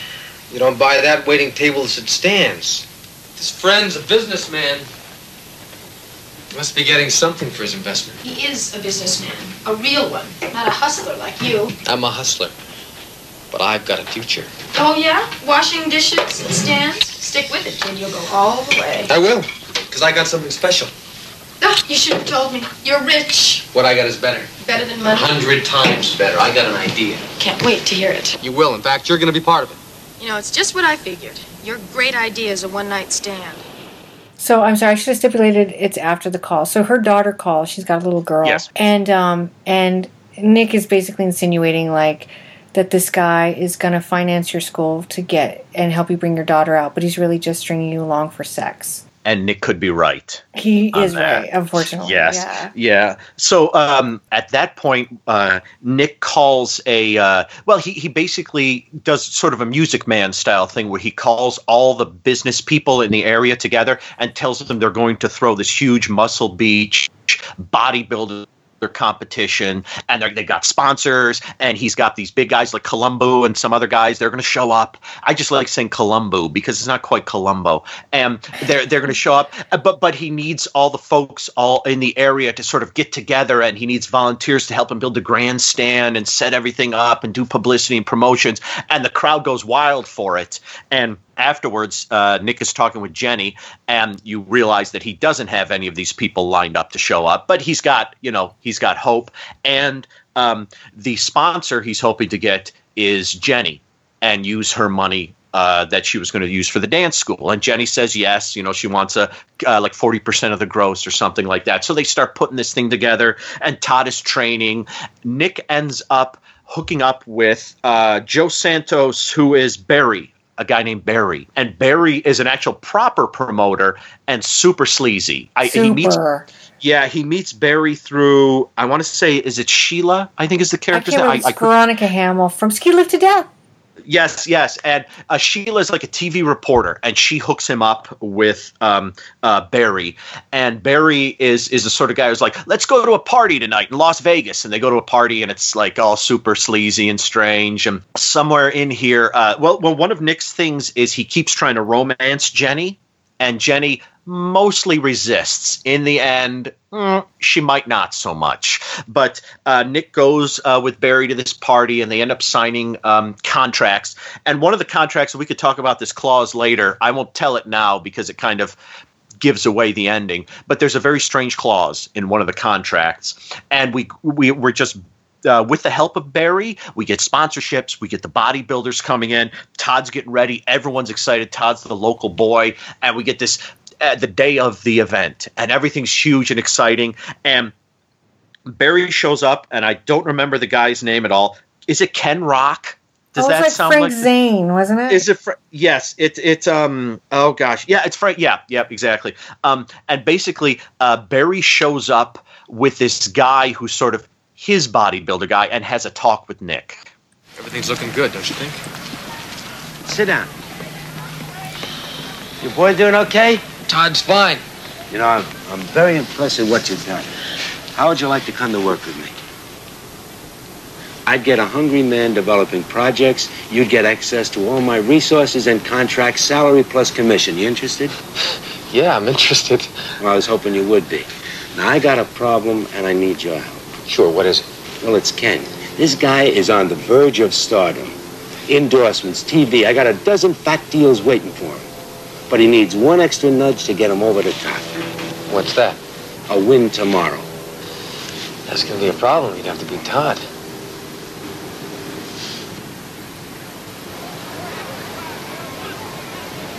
You want me to help Todd lose? Todd's your investment, and he's already paid off. He got you a foot in the door, my door. My investment's Ken, and he could pay off tomorrow for both of us. Todd can win it. Venice, he's a local favorite, but a star he's not. Nick, you really think he can handle the pressures? No offense, but even if your boy wins, he's got no future. He's been working his tail off for me. He believes in me. It's not like you're cutting his throat.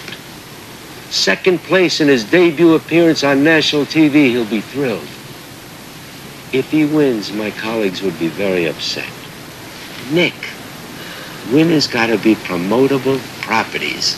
Some local yokel wins who can't even stumble his way through an interview. They feel like they didn't get their money's worth. Let Todd win the preliminary. So wait, what is Joe Santos' character's name again?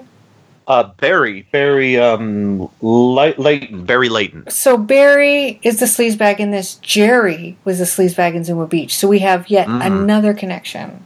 Something to think about, folks. It's pretty intense. My mind was blown when I realized that. So that's basically sort of the dilemma for Nick. All this stuff he's been hustling for. Really, it comes down to the big bodybuilding things hit, and it's, do I tell Todd to lose? Do I let Todd win? I was going to save the clause because the clause kind of gives away what the ending might be. So I won't say it now, but I'll leave it here. The big dilemma is, does Nick go with Todd or not?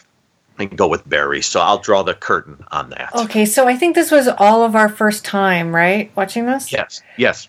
Okay, this is a really rare film, and I have been dying to see it for a long, long time. I was thrilled to see that Emily Kimber put it on YouTube, and that we were finally able to watch it. It's not a bad copy. I am just going to put my heart in my hand and hand it out to everybody. I loved this movie. I loved it. Now, I have a super soft spot for Richard Hatch. So I'm going to generally like anything he's in just because I love him. I think he's a wonderful actor. But I thought this was a really good film. I thought the dialogue was really swift and clippy and fun. And I thought Kay Lenz was really spunky and likable and strong. And I thought Tim Kimber as Todd was really sweet, and I really liked the characters, the way they interacted with each other. I liked the story an awful lot. I'm really fascinated by that sort of Muscle Beach sort of culture of all the people working out in Venice Beach, and like the sort of just the way they get up really early. Because so there's that part where Richard Hatch is first sleeping on the beach, and that girl, Tara, I think is her name, comes up to him and she's like, "Hey, you should work out." And he's like, "Really?" And he's walking along the beach, and there's everybody. It's like 6 a.m, and everybody's out there pumping iron. Now, I get to the gym at 5:30. I'm not trying to say I'm better than these people, but I get there before they do. But anyway, they're pumping serious iron. Like, I don't do that. And they do some really interesting stuff because they use real bodybuilders, including that Columbo guy and Frank Zane. Those are real bodylifters. And then they've got, or weightlifters. And then they've got a woman in there who, do you remember the woman in the bikini that's doing, like, she was a dancer that became like a weightlifter? Oh, yes, yeah. And she's and they're just showing her physique. And it's fascinating. Like, to me, this whole sort of weightlifting, bodybuilding sort of culture. And I think they capture it really well, especially the Venice Beach version of it. And it had really fun characters that were like side characters. So Jeanette Nolan plays the trainer, and she's this like 80-year-old woman who's training Todd. And I like Stan, and who owned the restaurant. And so I just found it to be really likable and breezy was what it was. So I don't feel like there's ever any real question what's going to become of Todd in the competition for me. I feel like it's very by the numbers in terms of that part of the story, but I didn't care. I just cared about like watching the characters like hang out and do their thing. And also Veronica Hamill is such a good actress. Like she always plays supporting roles, and she's always like the brightest spot in whatever she's in. Like in Ski Lift to Death, we went on and on about her love affair with Don Galloway's character and how heartbreaking that was. And she was so good in it. And she's in the TV movie version of Valley of the Dolls. And she's so amazing in that film. It's not a very good movie. Brooke Convy's in it, so everybody should see it. But it's her performance is just so heart-wrenching. It's like, it carries the film. And she's really good in this. And what I thought was so fascinating about the character was that I wasn't really sure she was a reporter at the beginning. I thought she came in acting like a reporter to lure Richard Hatch into a con, and that Joe Santos actually wasn't a promoter. So I was really surprised when he took him to Vegas, and it turned out he was legit, because I thought that they were taking him like a con, pulling a con on a con, right? And so that was kind of an interesting thing that didn't happen in the film, but I thought would, because she has a real interesting quality to her that's very like, she says something, but you feel like something else is happening underneath. Right? In her performance, and I loved it. I thought it was really good. So anyway, it was really good. I loved it. I would watch it again. I thought it was even better with the commercials, because the PSAs were fantastic. So much cocaine was happening in the 80s that they had PSAs for it, and I loved it. That child abuse one is really weird. That one where it's like grandpa passing a plate of food to his son, and then the son passing it to his kid. And you just see them passing food, and you're like, what's this about? Child abuse. Because, oh my God, what's going on? You know what, just a bookmark for later, but it might be fun if we just watched a bunch of PSAs and did an episode on PSAs. That would be really fun.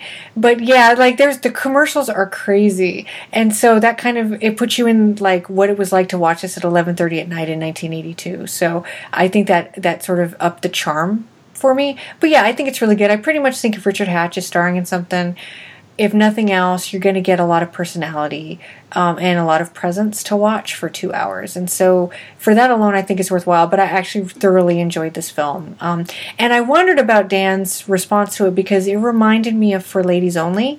And I know that you didn't like that one. So what did you think of Hustler of Muscle Beach? I'll tell you, I really loved Kay Lenz in it. Yeah, she's great. I think she's great, and I think Mr. Kimber is pretty darn good too. The problem I had with the movie is that I just didn't like Nick. I just didn't find him to be a likable character. I thought he was hustling all the way through from beginning to end, and even the choice he makes at the last minute there during the competition is, I don't know. Should I say what happens there? Okay, so this is a spoiler, but I mean, it's not really much of a spoiler, folks. I think you can figure it out. But it's basically, Joe Santos basically says, my guy's got to win. Nick tells Todd, you have to lose. And then at the last moment, Nick tells Jenny, and Jenny says something like, when Nick says, I'm sorry, I had to do it, I've got a lot going on. And Jenny says, no, I understand. You just picked the better percentages, that kind of thing. At the last moment, Nick runs out and says, Todd win. And Todd wins. I guess you said fire bad, Todd win. Todd wins, and there's a clause in the contract that Nick signed with Barry, which basically says I don't know if it's Barry thinks something, but if Barry thinks that Nick screws something up, Barry gets all the money, which I find to be a slightly strange clause. Yeah, it was something that, like, if they lose money on the event, he can claim the percentage that was supposed to go to Nick. And I think Nick says something to the effect of, well, you could just say it lost money. Yes, and so that's the clause he's going to use. And so that's kind of like Barry says to Nick as he's leaving, I'm going to love taking your money from you. And but to me though, like when Nick tells Todd win, he's picking the percentages again. If the other guy wins, then Nick keeps working with Barry, who he kind of doesn't like now after Barry did that to him, but he still will have a contract with Barry and keep having to work with him. But if he tells Todd to win and Todd wins, then his ties with Barry are cut.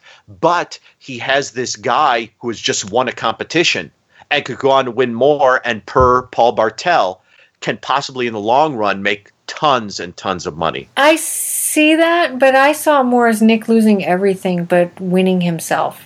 Like, because he was going to be penniless. Like, he lost everything. Like, he put his whole heart and soul in that. Well, he didn't actually have anything. He had Jenny's money. He lost her money.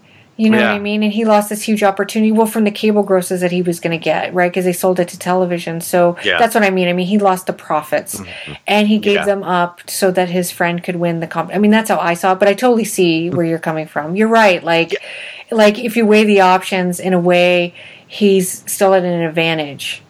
Yes, because like I said, he can enter him in other competitions. And I just thought because to me that's closer to Nick's character throughout the movie is at the he think about what she was saying and think, wait a minute, it's better if I not in the short term, but in the long run, it's better if we do this because I always get by before through my hustling. I can continue to do that, and we can do this. So maybe I'm being a bit too cynical, but that's the way his character is throughout the movie.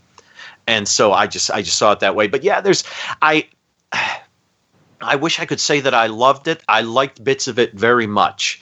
But I just never – I love Richard Hatch, adore everything he's in. This is the one time where there were a few moments I wanted to reach through the screen and punch him. And not the Hatch.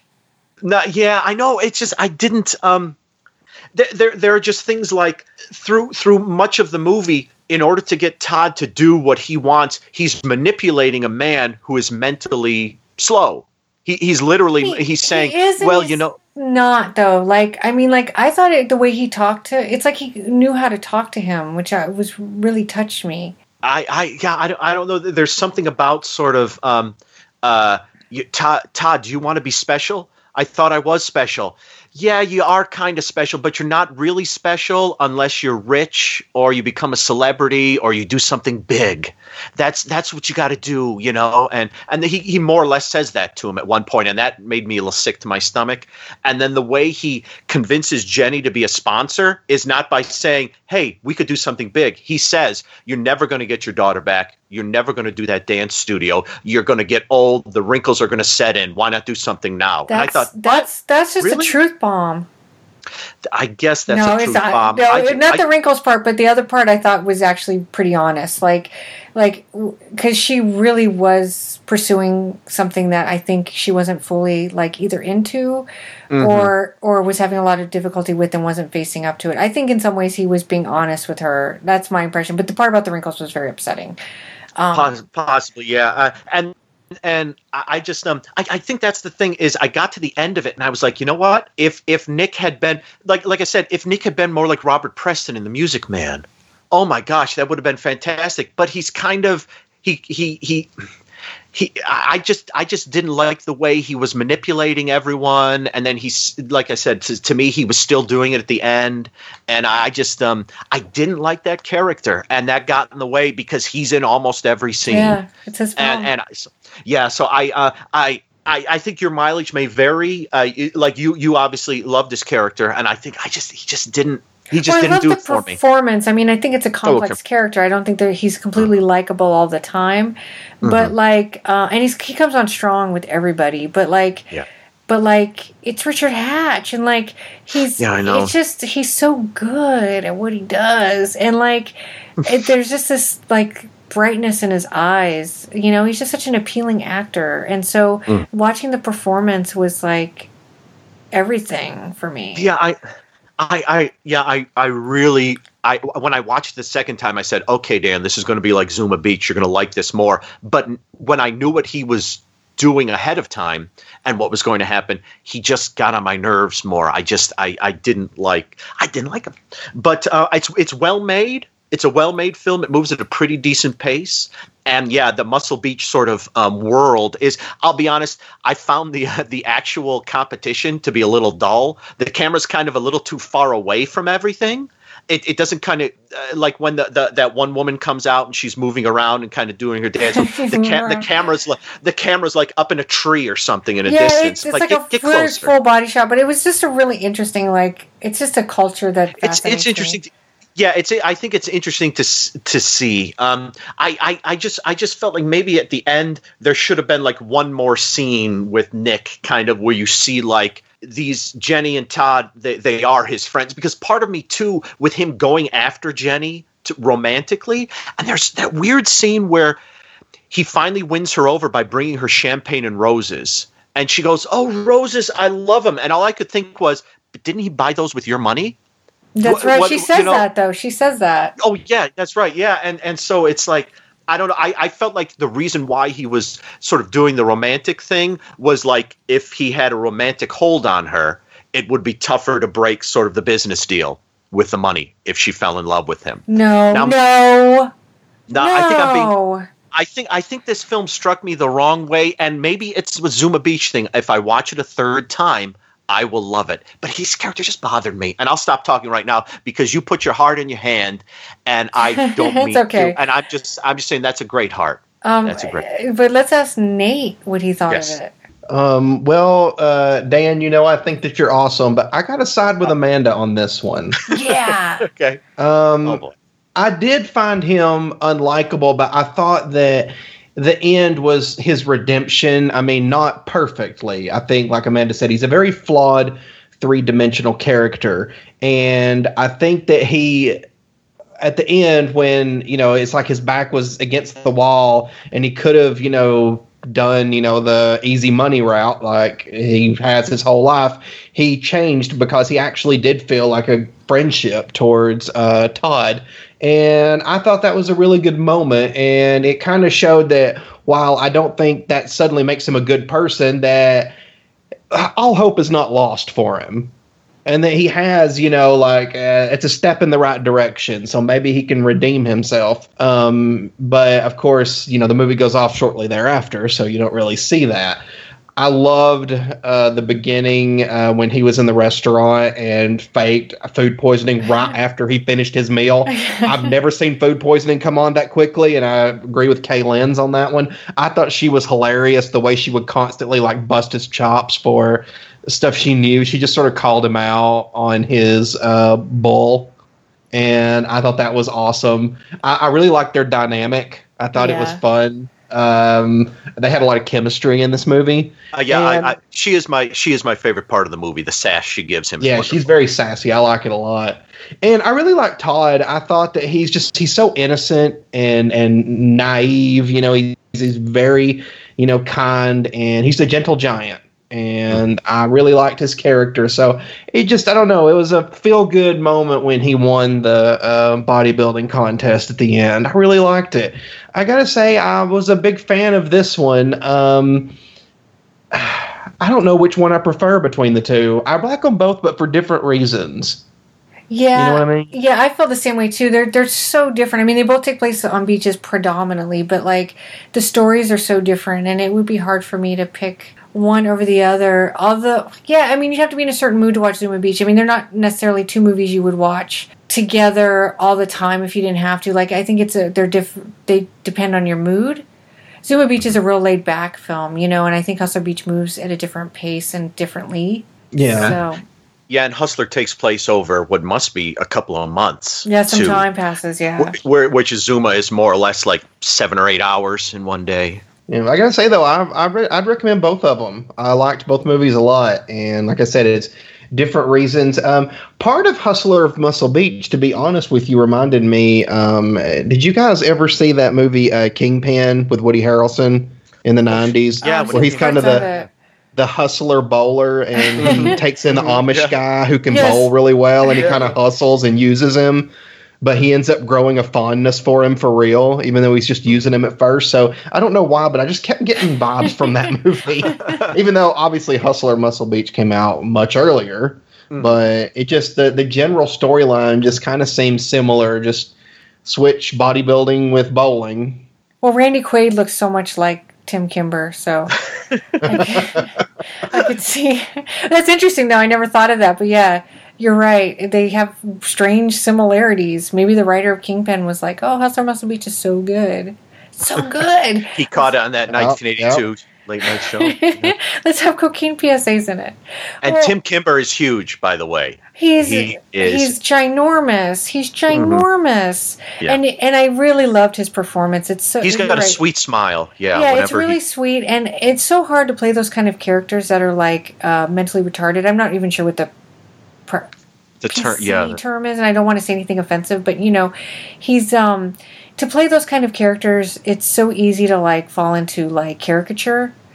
And he just doesn't. It just he maintains this real air of likability and sweetness. And I brought up Tara, I think is the character's name, the girl that wakes up Richard Hatch on the beach, because she shows up later and she tries to seduce him. And I was furious because she knows better. Because Todd was like a local. They all knew him, and he was just this guy that picked up garbage around their neighborhoods, and she was aware of the fact that he wasn't really an adult. And but when he was like on the verge to maybe being famous, she took every opportunity to try to seduce him, and it went horribly wrong, right? I thought it was going to be one of those scenes in like Of Mice and Men where like he breaks her neck while he's petting her hair. I was terrified that it was going to take a turn like that. Well, and you thought it would because Richard Hatch comes home and the house has been trashed, and neither one of them are in the house. And you were like, "Oh my God, he just murdered Tara, didn't he? This is going somewhere else." And he just freaked out because he didn't know how to handle the situation. She was mean to him, and she left, and he was upset that Nick wasn't there, and so he destroyed the house and then went like somewhere to sulk, and totally not what I thought was going to happen. And then Tara never shows up again. But I really feel like maybe she should have been told what she did was wrong. Yes. Maybe. And that it was disgusting. Yeah. Yeah. I think that one of the things I do like about Todd is that he can be very unsure of himself throughout the movie. Like one moment he's like, I can do this. And then he's like, I'm not going to be able to do this. I'm not going to be able to. But right at the very end, as Nick is desperately trying to tell Todd, you got to lose, Todd is like, I'm going to win. And he's just got this kind of like buoyant, like, I think I can win this. But then when Nick actually tells him he has to lose, he's I forget what he says to Todd, but it's like Todd says something like, I can do this. And Nick says, no, you can't. And it's like, oh, you effer. That's actually when I wanted to reach through the screen and punch him. But then he said, fire bad, Todd win. And it was all good. He did. But at that moment, I was like, Richard Hatch, don't you do that. I like you too much. But yeah, it's great to see Todd just like, I love the competitions where it's just, I love the announcers. It's like he's turning to the left. Oh, he's flexing. Oh, look at his leg. Oh, he's turning to the right. He's giving us some arm. All right, look at that. Look at his chest. Oh, he's turning to the left again.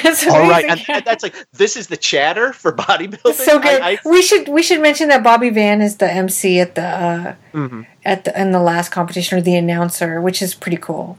And he'll come up in my trivia. But yeah, you're right. It's that kind of talk while they're, because it's just showing off your muscles. But like it's interesting because when he goes to see the trainer, who's the older lady, Jeanette Nolan plays her, and she's like, she puts her hands on Todd's shoulders and she's like, oh, his deltoids are like, you know what I mean? Like things you never think about. You just think he's this buff guy, so of course he can enter the competition. But she's like, oh, these are crooked and he needs to straighten this, and his femur is weak or whatever. And you're like, whoa, like she understands the anatomy like in crazy ways. Like the way, so like you can be buff, but you might not be bodybuilding competition buff. Like they really point that out in the film. There's proper buff and improper buff. There is, and I was really surprised by that. Yeah. You figured probably there would be in the end, because there's always all the the intricacies of the assorted things. For the record, Richard Hatch is proper buff. Okay, he is. I don't disagree. It's funny because they never show him like without a shirt on or anything, because he has a really good physique, but it's like obviously not bodybuilding physique. Yes. And I think they kind of play down like that he's normal buff. Mm-hmm. You know, that's my impression. Wait a minute, he's not normal buff. Well, he's not normal. Buff? I mean, he's angelically buff, right? Like he's in really good shape, right? You Heavenly can tell. buff, yep. Yeah, he's heavenly buff, Richard Hatch is. Of But he's very handsome. But anyway, so I'm glad one of you liked it. Oh, you know what? I take it back. I had a great time. Yeah, well, I'm sorry. I mean, I understand all the things you're saying. Oh, no, no. He's a rough character, and that's kind of what you said about Gregory Harrison. And I think I got the same vibe from both films, that the characters were sort of like these kind of could be considered unlikable, right? But to certain audience members, and for some reason, I kind of thought maybe you wouldn't like Hustler Muscle Beach. Like I said, I really tried, and there are moments I like in it. I could not get with the main character, unfortunately. I could not get with him. I could not. Like I said, when he does the Music Man style thing with everyone, that's fun to see, because it's like, okay, he's doing the hustling and he's really sort of got a knack to it. But it's just the more sort of personal moments with the characters that just, I was torn on whether or not he was being nice. He did it a couple times, but he was very close to speaking about himself in third person too much. Yes, that's true. You don't know Nick Demick. Yeah. And I thought, I'm not sure I want to. Yeah, actually. There's that whole Sorry, thing Nick. where they're like, "Hey, Nick Demick does this," and you're like, "Stop it." Yeah, so I don't like that third person thing. So yeah, okay. So well, that's good. So it looks like we had a pretty decent double feature. Like Dan didn't want to throw the TV out the window most of the time, so that's a positive as far as I'm concerned. So let me just do a little background while we still have Nate, and then if we have time for feedback with him, we'll do it. If not, we'll go on. My heart will go on, is what I'm saying. So, so Hustler Muscle Beach originally aired on May 16th, 1980 on ABC. And on CBS, it ran against The Dukes of Hazzard and that juggernaut Dallas.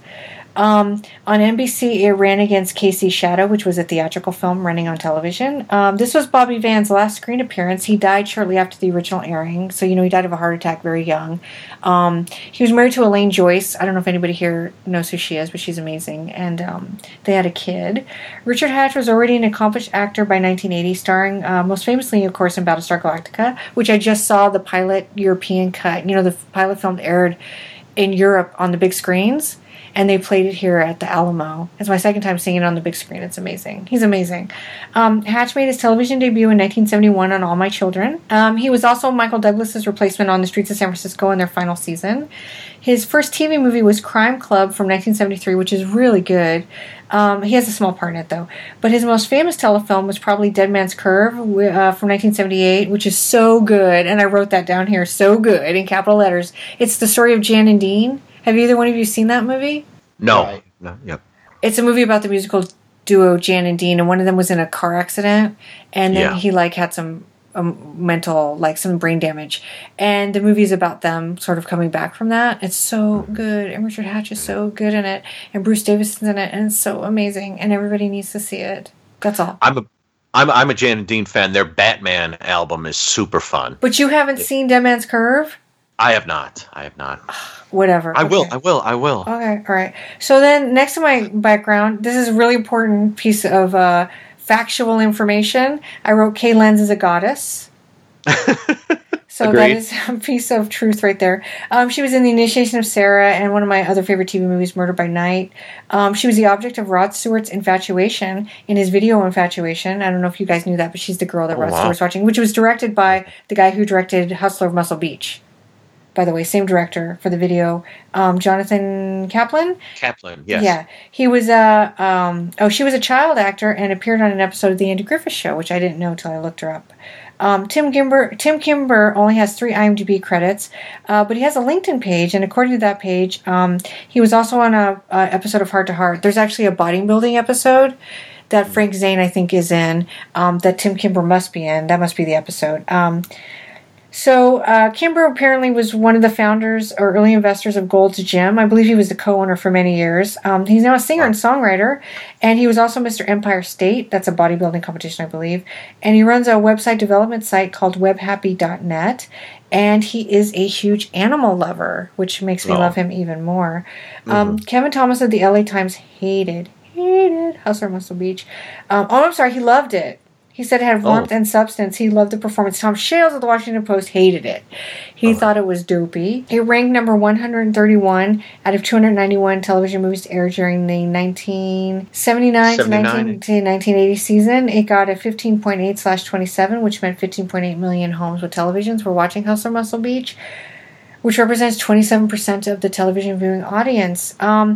Jonathan Kaplan is a pretty prominent director, and you know what? I didn't make any notes about him, but this was a film that he got a lot of note for, and I think it was semi-early in his career. He did a lot of B movies before this. He did Truck Turner, White Line Fever. He directed Over the Edge. Do you remember that movie with Matt Dillon?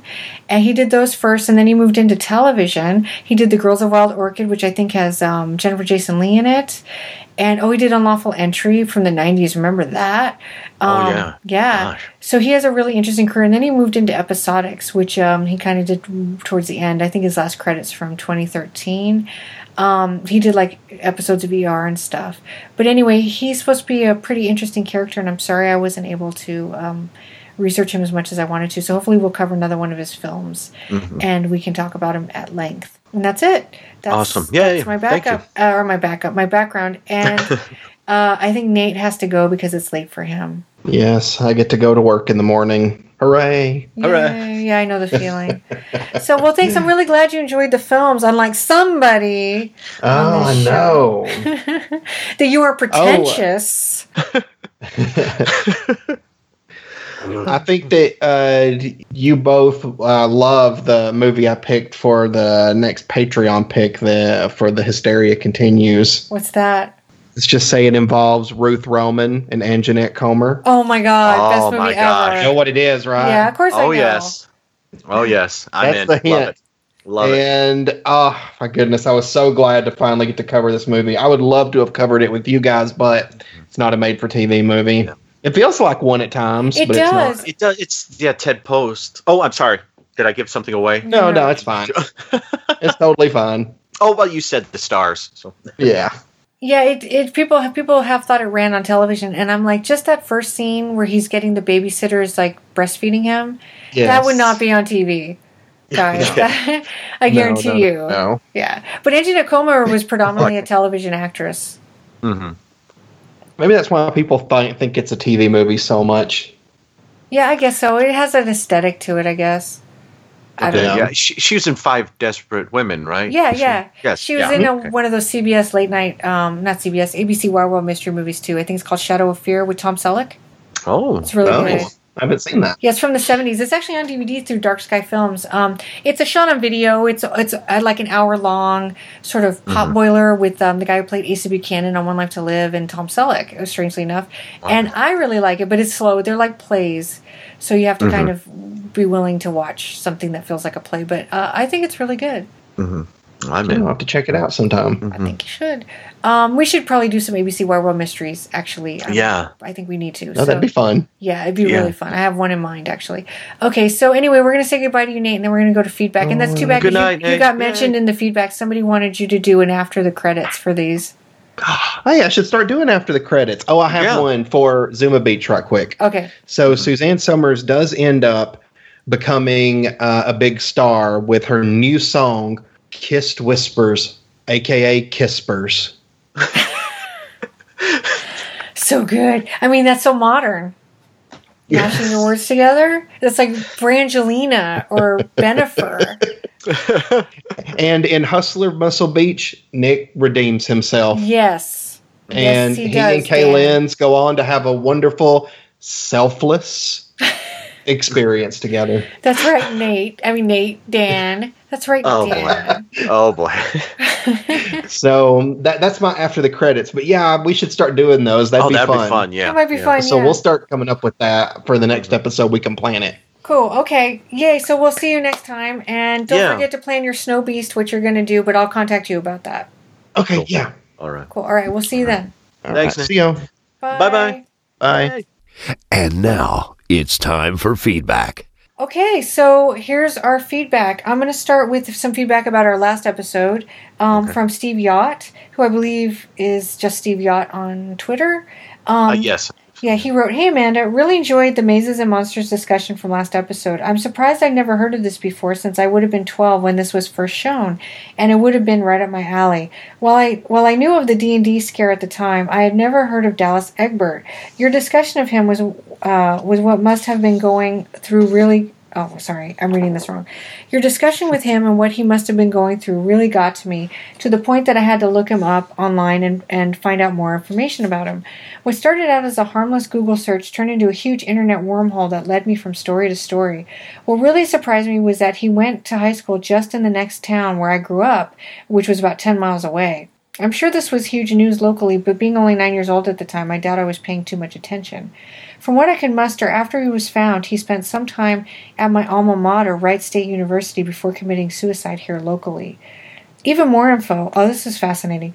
One of the stories indicated he worked for his father's optical store briefly, so I did some more searching. And yes, there is a Dr. James Egbert here locally who operates 3 eye care centers. The website lists him as having a wife, Anne, which matches the news stories. I'm guessing the other Egbert is the business... is Dallas's younger brother. And the kicker is one of the 5 offices is located literally right around the corner from where I live. And he sent a link to the website, and I was able to look at Dallas Egbert's brother and father, which was pretty interesting. Yeah, if this all seems a little morbid, it probably is. I don't think it is, personally, but the story got to me in a strange way, and I wanted more information. I was a young, awkward, nerdy kid, too, and struggled with some of the same things he seemed to have been going through, and here we were only a few miles apart. The whole thing makes me very sad, especially with his folks here still having to live with it. But thanks for introducing his story to me, even though it kind of turned into a bummer. Hopefully future episodes will be bummer-free. They would have been bummer-free had Dan... not been such a jerk. I suddenly want to have a good talk with myself when we're done recording this episode. Gonna have to. Yeah, it was almost bummer free, Steve. I'm real sorry about that. So, looking forward to your next episode. Take care, Steve Yacht. So, thank you so much for getting in touch with me. We corresponded briefly. He actually sent a bunch of leaks I haven't had a chance to look at that are all about Dallas Egbert. So, I started to go down that wormhole too, but unfortunately I didn't have enough time to do all the research I wanted to. But yeah, it's fascinating. And it's so easy because the story is so tragic to just go from one story to the next and just watch it as it unfolds. And what I did was I was going through old newspaper articles through my library's database and reading about like when he was missing and nobody really knew what had happened. And then he was found and nobody really even knew how he got found because he was underage and they didn't release that information until the book came out by the detective that found him. It was really fascinating. So yeah, I'm really glad, and I hope if he sees Mazes and Monsters, he really enjoys it because I think it's fantastic. And then we've got Jack DVD 78. Hey, Jack. He is here with some super late feedback, he said. Each time I expect Amanda to write to me and say, "Come on, Jack, why do you always wait till the last minute?" I just got it this morning, which is fine. So thanks, Amanda, for bringing these 2 Fun in the Sun TV movies to my attention. It's Fun in the Sun, Dan. I'm doing it again. Sun. I found Hustler of Muscle Beach on YouTube and it seemed to be a recording of the film from a TV airing, complete with retro TV ads. At first, I thought it was from 1980, but from the commercials on the recording, it may have been later because I don't think Mary Lou Retton really got big until around 1984, but I could be wrong. I hate to dwell on the TV ads, but I love them and they were very nostalgic. The Decon rat poison one came across as really harsh. That's right. Yes, that's right. Amanda, you're right. Lots of PSAs. That's right. We were tweeting about it. Hustler of Muscle Beach was my favorite because I just love Kay Lenz, and I liked her chemistry with Richard Hatch. Yes. Dan, do you hear that? I'm just gonna mute myself and cry cry, quietly. cry. I'm just teasing you, Dan. As usual with most movies I go into blindly, I had no idea what the story was about. Hatch takes up a job trying to hustle customers at Venice Beach dressed up as Uncle Sam, and Tim Kimber's Todd Nash bumps into him on the sidewalk and thinks he really is Uncle Sam. I was confused and I wasn't sure if Todd was trying to make fun of his costume. However, Todd turns out to be mentally slow, but a shy, down-to-earth guy. He also turns out to be a buff bodybuilder underneath all that baggy clothing.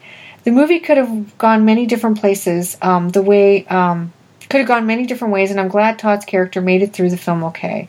It was a touching performance by Kimber, especially the scene in which Richard Hatch is homeless and sick on the beach in the rain, and Todd actually carries him back to the house to recover and become friends. It was just an unexpected scene. Yeah, that is kind of a really sweet scene. Yeah, it is. In Zuma Beach, it's the last day of summer and the beach bums and high school students. However, does summer ever truly end in California? Dan can answer that. Dan? No, it does not. No, it gets a little rainy at the end of the year, start of the year, but no, summer keeps pretty much until about Thanksgiving. We have summer. So real briefly, I wanted to mention, and I meant to mention it in the background or during the conversation. That must have been a really tough movie to film because they had to keep the characters all one color, first of all. Yes. And they also had to have all the beach sounds, so it must have been post-dubbed. Yeah. It must have been, yes. Yeah. Especially like that scene where the two lifeguards are running like along the running right along the water, and I thought, this got a lot of post-dubbing going on in there. Yeah, it must have been a really difficult film to make, but it feels so natural, the end quality, so that's kind of interesting. Zuma Beach is a good way to spend summer afternoon, a summer afternoon. I'm sorry I'm reading this so bad, Jack. I'm really horrible at this. Suzanne Summers is charismatic and humble, all the while observing the lives of these young adults as they are coming into adulthood and learning that life-defining choices are on their minds. It was nice to see Summers brush off many of the guys' advances, all the while being nice and also helping some of the more shy guys break out of their shells. I had to look up Stephen Keats' filmography because I've seen him in so many films like The Friends of Eddie Coyle, and was so sad to learn he committed suicide at the young age of 49. Rosanna Arquette, I just love. Seek out Blake Edwards' S.O.B. with her playing the same type of role, but more R-rated version of the pot-smoking, beach-loving gal that she is here. Michael Biehn is just a butthead in this movie. I didn't realize he made anything before The Fan, which is highly underrated, and he is just uncomfortably scary in that role. I know, I love him in The Fan. He's so good in that. Here he treats everyone badly and uses poor PJ Soles to try to get her to have a one-day stand. Thankfully, PJ finally comes to her senses. Did anybody spot uncredited Delta Burke? I tried to keep my eyes peeled for her, but no luck. Yeah, I couldn't find her either. Yeah. I was surprised as the film wraps up that we don't get a little more insight into what Summers would do next. Did she compose a new hit song? Wow, it's like he's reading our minds here. Perhaps Nathan can do an after the credits. So that was Jack's suggestion, and we may incorporate that in there. So thank you, Jack. I'm sorry. Jack. Whoa, I just had a brain freeze. And for sending that in. I really liked Hustle and Muscle Beach, like the sweet moments. I agree. Tim Kimber's really lovely in that, and I kind of forgotten about that scene till you mentioned it. But he's just such a likable. It's almost like I love the film as it is, but I kind of wouldn't have minded to have more Todd in it. I think, yeah, it's just really sweet. Oh, I'm sorry. Oh no, I was going to say I could have done a little more Todd in it too. Yeah. A little less Nick Demick. Possibly, yeah, and maybe even like seeing Todd's family or something. Yeah, that might have been interesting. That might have been because they sent him out on his own, and that's not uncommon. When I lived in LA and worked at the bookstore, we used to get a lot of people who were like not quite. They were different. They weren't like him. They were not as sweet, but a lot of them were living on their own because their parents had just put them in an apartment to sort of get rid of them. Okay, yeah. And so we had a lot of trouble customers and they would tell us that they were just like their parents were paying their rent, basically. And then they would try to steal something. Oh, yeah. There you go. Something like that. So Warren Sykes on Twitter said, John Carpenter. Chris Cooling on Forgotten TV. That's all you got to say. Chris Cooling on Forgotten TV said, acting tour de force, Suzanne Summers. Agreed. And and then we have some feedback from our good friend Adam Gordon. So let me play that. Oh, yes. Adam Gordon here, and in a welcome palate cleanser from the propaganda films of the last outing, we have two beach-themed films, starting with ABC's The Hustler of Muscle Beach from 1980. It's funny how in those days it was called hustling. Now it's called entrepreneurship. Richard Hatch's character, Nick, having left New York after a string of quote-unquote boring jobs, finds himself instantly homeless in L.A. He is awoken by an absolute angel, informing him he's at Muscle Beach. That, or it's actually the angel of death, and the rest of the movie is a dream he has before passing away. Perhaps not, as he's quickly dressed as Uncle Sam, hawking souvenirs.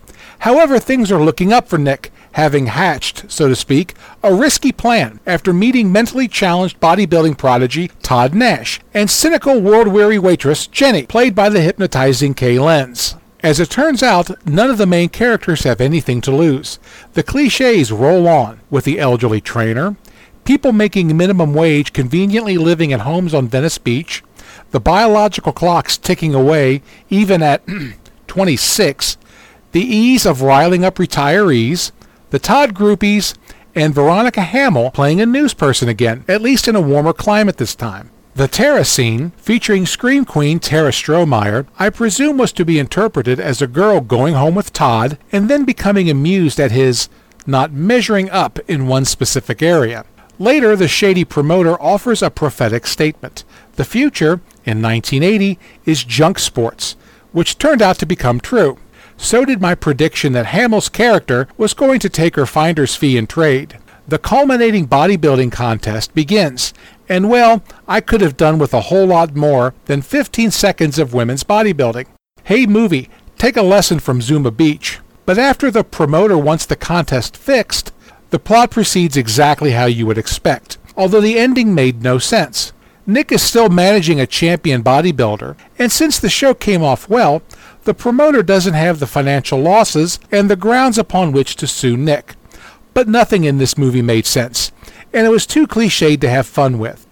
I'm already sunburned, but it's back to the beach with one of NBC's entries in the TNA TV biz, Zuma Beach from 1978. While the credits in Comic Sans font was a giveaway as to the tone of this film, it's quite obvious when the movie presents a conversation about a long-simmering high school feud, and then the very next frame is one of many close-ups of a lovely tush in a bikini bottom. I was left to wonder, where has this movie been all my life? In fact, due to the overtly sexual tone, I would categorize this film as a proto-version of later, more explicit beach comedies, like California Dreaming or Hard Bodies, rather than an update of the beach movies of the 1960s. Primary screenwriter John Carpenter, this movie being juxtaposed between Eyes of Laura Mars and Halloween, created a self-conscious satire of high school culture with an underlying creep factor that was disturbing if you watched closely. One character in particular, Judgmental Jerry, had a life of bossing teenagers around, even passing on a willing Bonnie, Suzanne Summers' character, to break in a new protege. Fortunately, the tone of the film takes a U-turn, and the second half of the film uses the construction of a large sandcastle, started by Bonnie, who has taken the role of the wise sage of the beach. The sandcastle was not only a device to help the characters forget their troubles, but more importantly, to bring the large number of character threads together. I wasn't able to catch much of the big game at the end because the horrible camera work gave me motion sickness. While providing a preview of some big acting careers, it's a shame that the DVD didn't include any commercials that originally aired with the film. Watch for a troll running a parking lot racket that would have rightfully earned him a traffic cone crammed down his throat if he tried that crap east of the Rockies. The simultaneous best creep put-down ever and worst impression of a Texas accent in TV history. A Harvard man who's in the big and tall t-shirt business. Stores that stop selling confidence at 5 o'clock. Timothy Hutton as the only smoking lifeguard in California. Some sort of bizarre Los Angeles beach ritual where a woman-carrying race is followed by an arm-punching contest, and a dog appropriately serving as the film's Greek chorus. Zuma Beach ultimately redeemed itself and became a poignant piece of nostalgia. A film about endings, but also about hope for the future. How a little vacation in a familiar spot can give someone perspective and revitalize a career that seems to have hit a dead end. Or, maybe after 9 months of feedback on this podcast, I'm starting to really overthink these movies. I wanted to give a quick plug to my good friend Sam Phillips, who many of your listeners know as Alchemy from Phantasm 2, which just celebrated its 30th anniversary, by the way. Sam is hosting a new sci-fi, speculative science podcast with some of the editors of Omni Magazine, called the Omnipod. Search for Omnipod Podcast on YouTube and check it out. Thanks again, Amanda. Wow, that podcast sounds amazing. Yeah. Okay, well, I should, if I can remember, I'll point a link to it. Okay, yeah, thank you, Adam. Thank you, Adam. Thank you so much. Like we said, I guess for the last 9 months, we should just let Adam do the feedback, and then we can just go home. Yeah, we just play his stuff at the beginning and comment on it. You'll see he agreed with you on Hustler Muscle Beach. We all make mistakes. Yeah, Adam. What's that about? Oh boy. I mean, I understand, I get it, and he brought up what I said about it goes the way you think it's going to go. There's not that much suspense as to how Todd's going to end up at the end in the competition. Yeah. So I do agree with that, but I still really enjoyed the film. It's interesting. I don't know who Tara Stroheimer is, but she's a scream queen. Yeah. I'm not sure either. I think, just to go back to Todd real quick, I think the thing with that movie in the end is that if it had gone any other way and Todd had lost, I think it would have just been too much for the movie. I don't think it's that kind of movie. If Todd had lost, it would have taken another half an hour for us to be convinced that Nick was a nice guy. Sure, yeah, I agree. I agree. So, but thank you again. And I liked what he said about how it sort of foreshadows the movies to come, Zuma Beach, like Hard Bodies. Oh, yes. Yeah, It really does. I was thinking more in line that it was sort of mimicking the 70s sexploitation beach movies. Yeah. But I could see where he's coming from about how it's sort of a precursor. And that sort of makes sense to me. It sort of walks this line between the two in a way, I guess. Yeah. So that was pretty interesting. He thought Jerry was skeevy too. Like we all do. So it's really good feedback. I feel like there was something else. He actually gave me the transcript, but I didn't circle the things I wanted to comment on. So anyway, thank you, Adam. Thank you, Adam. It's really good feedback as always. We really appreciate it. And everybody check out Omnipod. Omnipod, yes. And that was it for our feedback this week. So we are at the end. And it's not going to be so long that people will want to throw their iPod out the window, so I'm really happy about that. So this is just the part at the end where we talk about what we're doing and what we've done and where you can contact us and what's coming up next month. So what I will say is today, in the mail, I got my contributor copy for Doom Asylum. Oh, cool. And I did the liner notes for that. The Hysteria Continues. Nate and his crew did the commentary, which I obviously haven't had a chance to listen to yet. But the liner notes come in a little booklet that's only available in the first pressing of the Blu-ray release through Arrow. So if you're interested, you should pick that up. It's a late 80s slasher that I think is really fun. And I had a really good time writing those notes. And I'm working on some stuff, but I can't think of anything that I can announce yet. So, except that someone's watching me. Oh, and I did The Last House on the Left Blu-ray, which finally... Oh yes, I got that yesterday. I haven't listened to it yet. Yeah, it finally came out on Blu-ray in the States, and it's been getting some pretty good reviews. Yeah. And so, if you're interested in Wes Craven and his first horror film, you should check it out. I did the commentary with my friend Bill Ackerman from Supporting Characters podcast, and it was a difficult film. But it was really fun to record with him. We had a really good time, and I hope people enjoy it if they listen to it. And if they didn't enjoy it, I hope they don't say anything. And at the end of this month, I'll be doing my next made-for-TV mystery movie at the Alamo. Yeah, that'll be July 31st. It's almost sold out. By the time this goes online, it probably will be sold out. Fingers crossed. So, but just in case, if you're in Austin and you want to check it out, I'm showing a really good TV movie.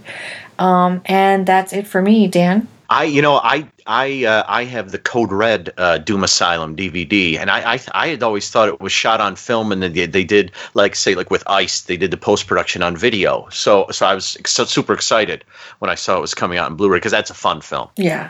What do I have going on? When you are. By the time you're hearing this, episode 50 of Eventually Super Train should be up. Hooray! 50 episodes. I don't quite know what that means, but it seems like a milestone. Oh, totally. And we're still, Kristen, the great Kiki Wrights and I are still talking Green Hornet. Mitchell Hadley and I are Bourbon Street Beat. My sweet wife Madeline and I are still on Ellery Queen Mysteries, which stars a guy who looks like Tim Hutton. which is really weird. Weird. And let's see, about a week or so ago, I finished 1 Minute with Blood Lake and Iced. That's all done. All 87 or 88 episodes of that are done. I still have my books, the Bleeding Skull book. I think you could still get on a Kindle or something, and Head Press might still have hardcover copies for sale. I'm not sure. And my second book, 80s Action Movies on the Cheap, is still alive and well and available. And I am knee deep in my next book, Exploring the Henningverse, which is not like Doug Henning, it's Paul Henning, and and actually today I just wrote a bunch of reviews for it. I'm in the third season of the Henningverse, which is the third season of the Beverly Hillbillies, second season of Petticoat Junction, and I'm having a great time writing through all those. I'm actually about 150 reviews in, so it's going along pretty good. So that's about it for me. Awesome. That's a lot of stuff. And so you can contact us or follow us on Twitter at TV Mayhem Podcast, or on Facebook. Just look up the Made for TV Mayhem Show, or you can email us at tvmayhempodcast@gmail.com. And don't forget, next month we're doing like kind of a mini-sode where we're going to be reading our favorite Snow Beast versus question mark. Oh boy. And we want your favorite TV movie monsters to duke it out in your 1 to 2 paragraph synopsis. And so I'll try to promote that as heavily as I can so we get a lot of participants. And don't forget, if you live outside of the U.S., I can't put you in the drawing, but I would love to hear your Snow Beast versus question mark story. so it's hilarious. And it better not... Oh, I'm sorry. Go ahead. I was going to say, it better not be Snow Beast versus Nick Demick, or I'm going to be pissed at you If you guys. can prove that he's a monster... Let's go for it. But so there's this ad that they play on the channels that show a lot of old retro programming, and it's this guy and his wife, and they have awnings for their patio, and they are always changing the price of the patio, right? The awning. So they just dub over. They play the whole ad, but they're constantly dubbing over the guy's voice when he says the price. And so when I just said Snow Beast versus question mark, it makes me think of when he says, and you can get all this for $19.99. It totally changes, right? Every time. And it's great. I live for that ad because I know they're going to change the price on me, and it's going to be amazing. So anyway, yes, Snow Beast versus question mark will be our next episode, and I will post the rules, which are very little, on the website and on our social media. And so just join us for that, and then we'll go back to our double features. But this will be kind of a nice break for everybody and be really fun and creative, I think. So that's it. We'll talk to you guys next time. Yes, excellent. Talk to you then, guys. Thanks for listening. Bye.